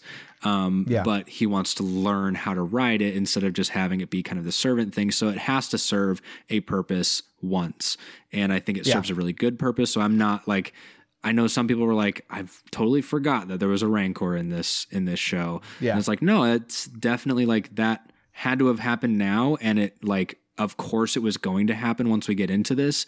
So it's like, I'm really glad it does happen. And it doesn't make Boba Fett OP. It doesn't like drastically change the stakes. Like he gets injured by the droids and Cad Bane is able to fend off the Rancor. So like, it doesn't change the stakes. It fits in perfectly as like okay, well, where are my allies? There's the good bit I was thinking of was when Fennec Shand says like, or it might have been Din who said like, who else is gonna help us? You're all out of friends. Din says that. Yeah. Which is so good because that really is like, they don't have soldiers. They have friends that are willing to fight, and having the Rancor there is more about Boba Fett being attached to it. And you know, and the Rancor being loyal. It's just people. But like that too, like the Mandalorian tries to like ride the Rancor, and the Rancor is like, no, like, it's Boba Fett and his alliances, the attachments that he's made, you know? Yeah, I love this moment. It seemed like a great payoff to what we had been introduced earlier. I would have loved to have seen some training with Boba and the Rancor. That would have been great to see, because I really love kind of the ideas that the Rancor means to me and what it means for the series. Because we had talked about when it was introduced is that the Rancor and Boba are essentially like kind of the same. They're like one and the same kind of characters. Is that you have these beings who were raised to do one thing, and that's kind of violence, and they're doing violence at the behest of others, and being used as a hammer their entire life. And because they have this connection, they're able to kind of understand one another, and that there's this not necessarily softening, but more of an intentionality of not just using them as kind of this mindless creature, but someone who has feelings and someone who, you know, is able to kind of choose their own destiny here.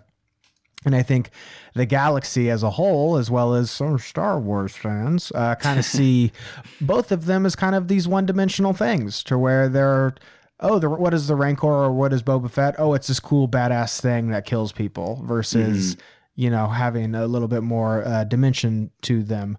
And so being able to see Boba use this as a tool for himself, and to not use it as a tool to punish others or to torture or kill others, but using it as a tool to like liberate this small town, I thought was like a really great payoff for that moment. And it also, like you had said, it's not, he doesn't just ride this in and he saves the day.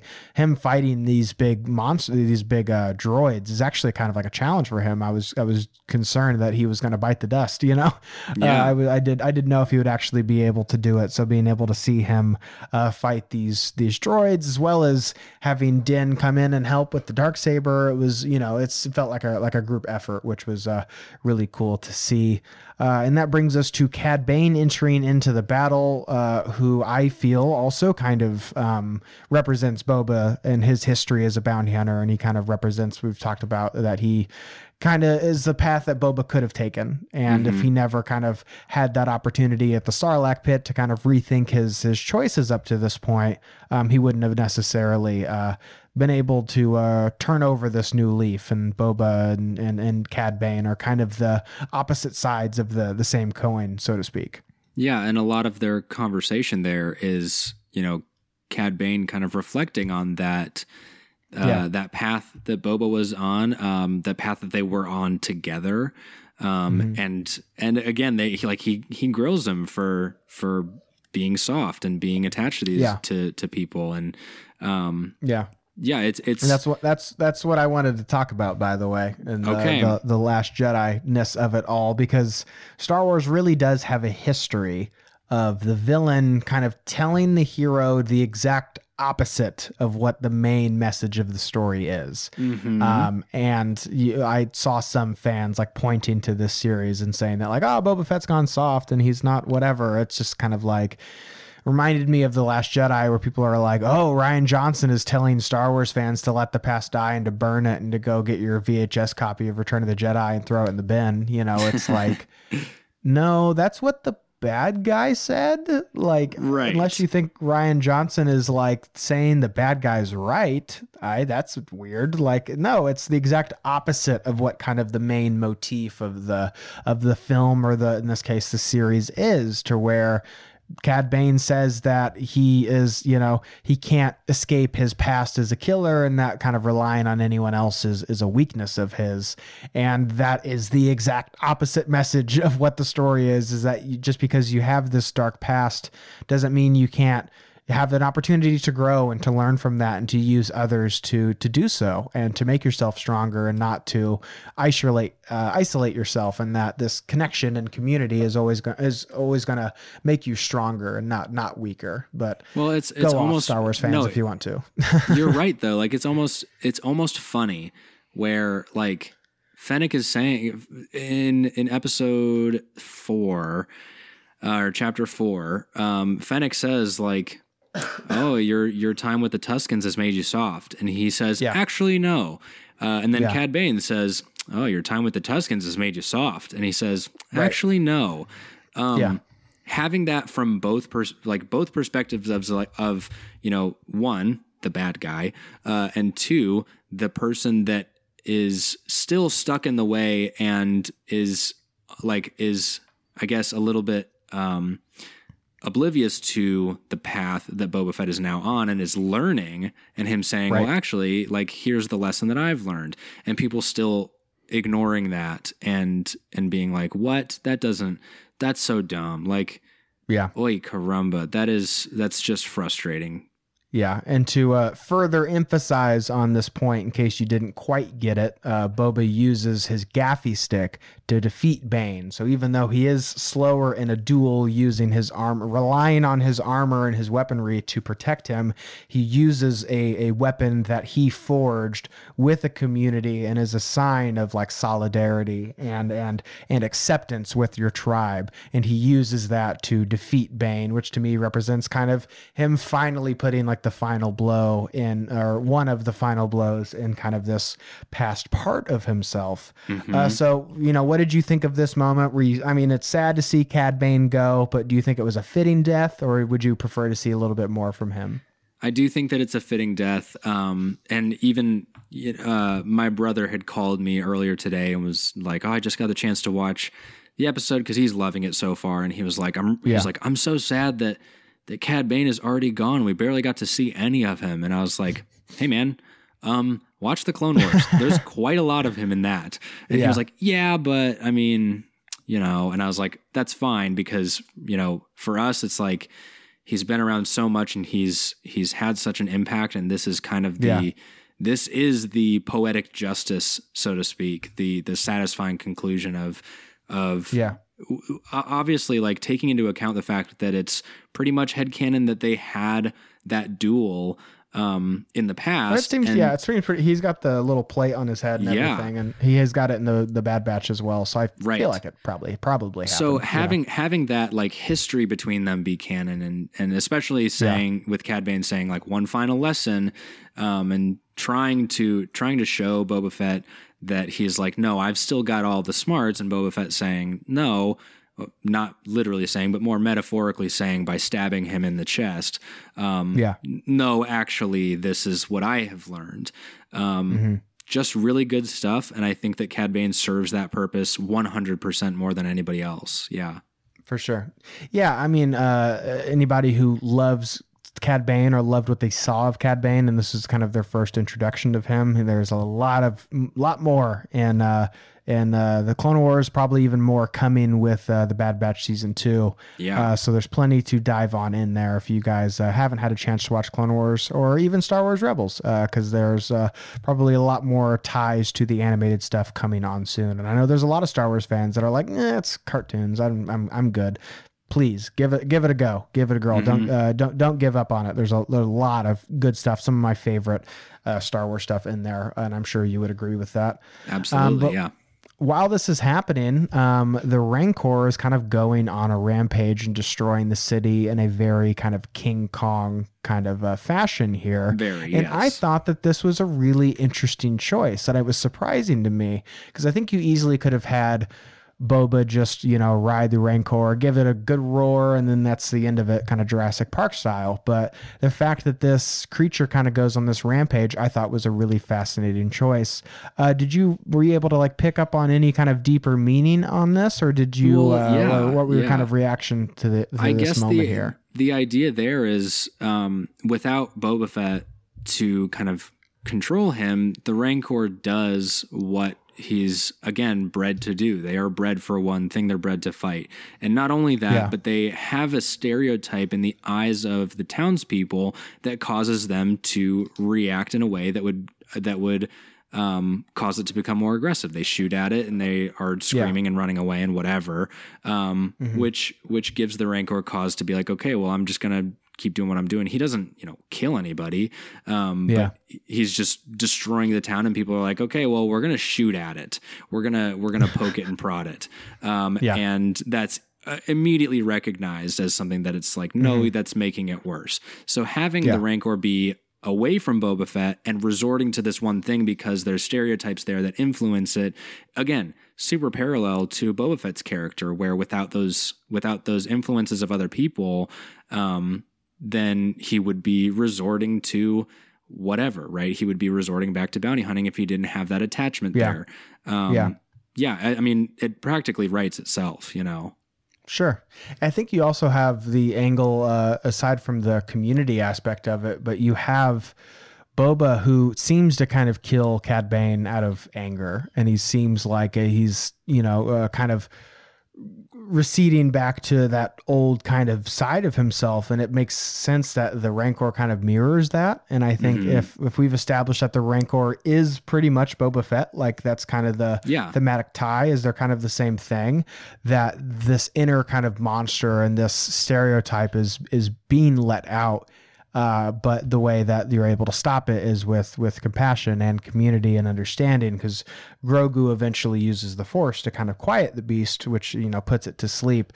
And so, I thought that this moment was kind of emblematic of, the side of Boba is he's trying to repress, but it's not going to be fully gone, and it's not going to be an easy process, but it's something that he can continue to work on and to try to become this new person. And he might have slipped a little bit here, killing Cad Bane, not only on behalf of himself, but also of the Tuskens too. Yeah, he didn't kill the Tuskens, but he poked the bear pretty hard. To have this moment kind of reflect Boba, I thought was really nice. And also, I just love when Star Wars is just big monsters. We got Godzilla, and now we have King Kong. So I was going to say it was basically Pacific Rim towards the end there. A little bit there.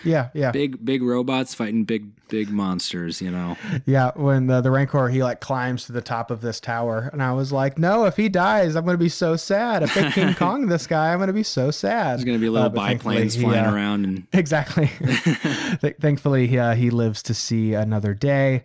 So back on Mos Eisley, the Pikes are planning their escape, but not before Finnick is able to swoop in and swiftly snuff them all. Like, she makes pretty quick work of all of them. Get to kind of see the master assassin side of her. I don't know about you, but I would love to see more of that kind of tackled in season 2, to see that kind of assassin side of her addressed in season 2. I think that would be great if we do in fact get a season 2. Yeah, no, she's a good warrior, obviously. I mean, we've seen it in The Bad Batch, we've seen it in The Mandalorian, we've seen it here. She's a good warrior, but this, this 10-second scene where she like takes out all these guys in a room without even being in the room for most of it is just awesome. That's great stuff. Yeah.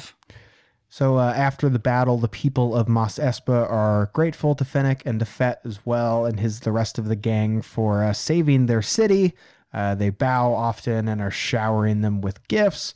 Boba kind of says that they're not really cut out for this sort of thing, which makes me, question the little post-credit scene that we get here where Cobb Vanth is in the back to tank healing with his battle wounds with Cad Bane with Thundercat on his side, which I was very happy to see is the final shot of the Book of Boba Fett is Thundercat's face.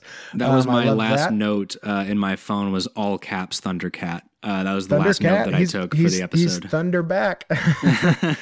So it makes me think, they say that they're not cut out for this sort of thing. Do you think that that's kind of alluding to the fact that they might not be the final successor and that Cobb Vanth might eventually kind of take over that role? What do you kind of take from this little post-credit scene that we get here? Well, so I the way that I was feeling about that was he says that, and then as they finish up that kind of that bit, they pan to see like Black Chrysanthemum and the mods, and also the droid from the palace in the flashback. The little I don't even remember what his name is. Little rabbit droid. Yeah.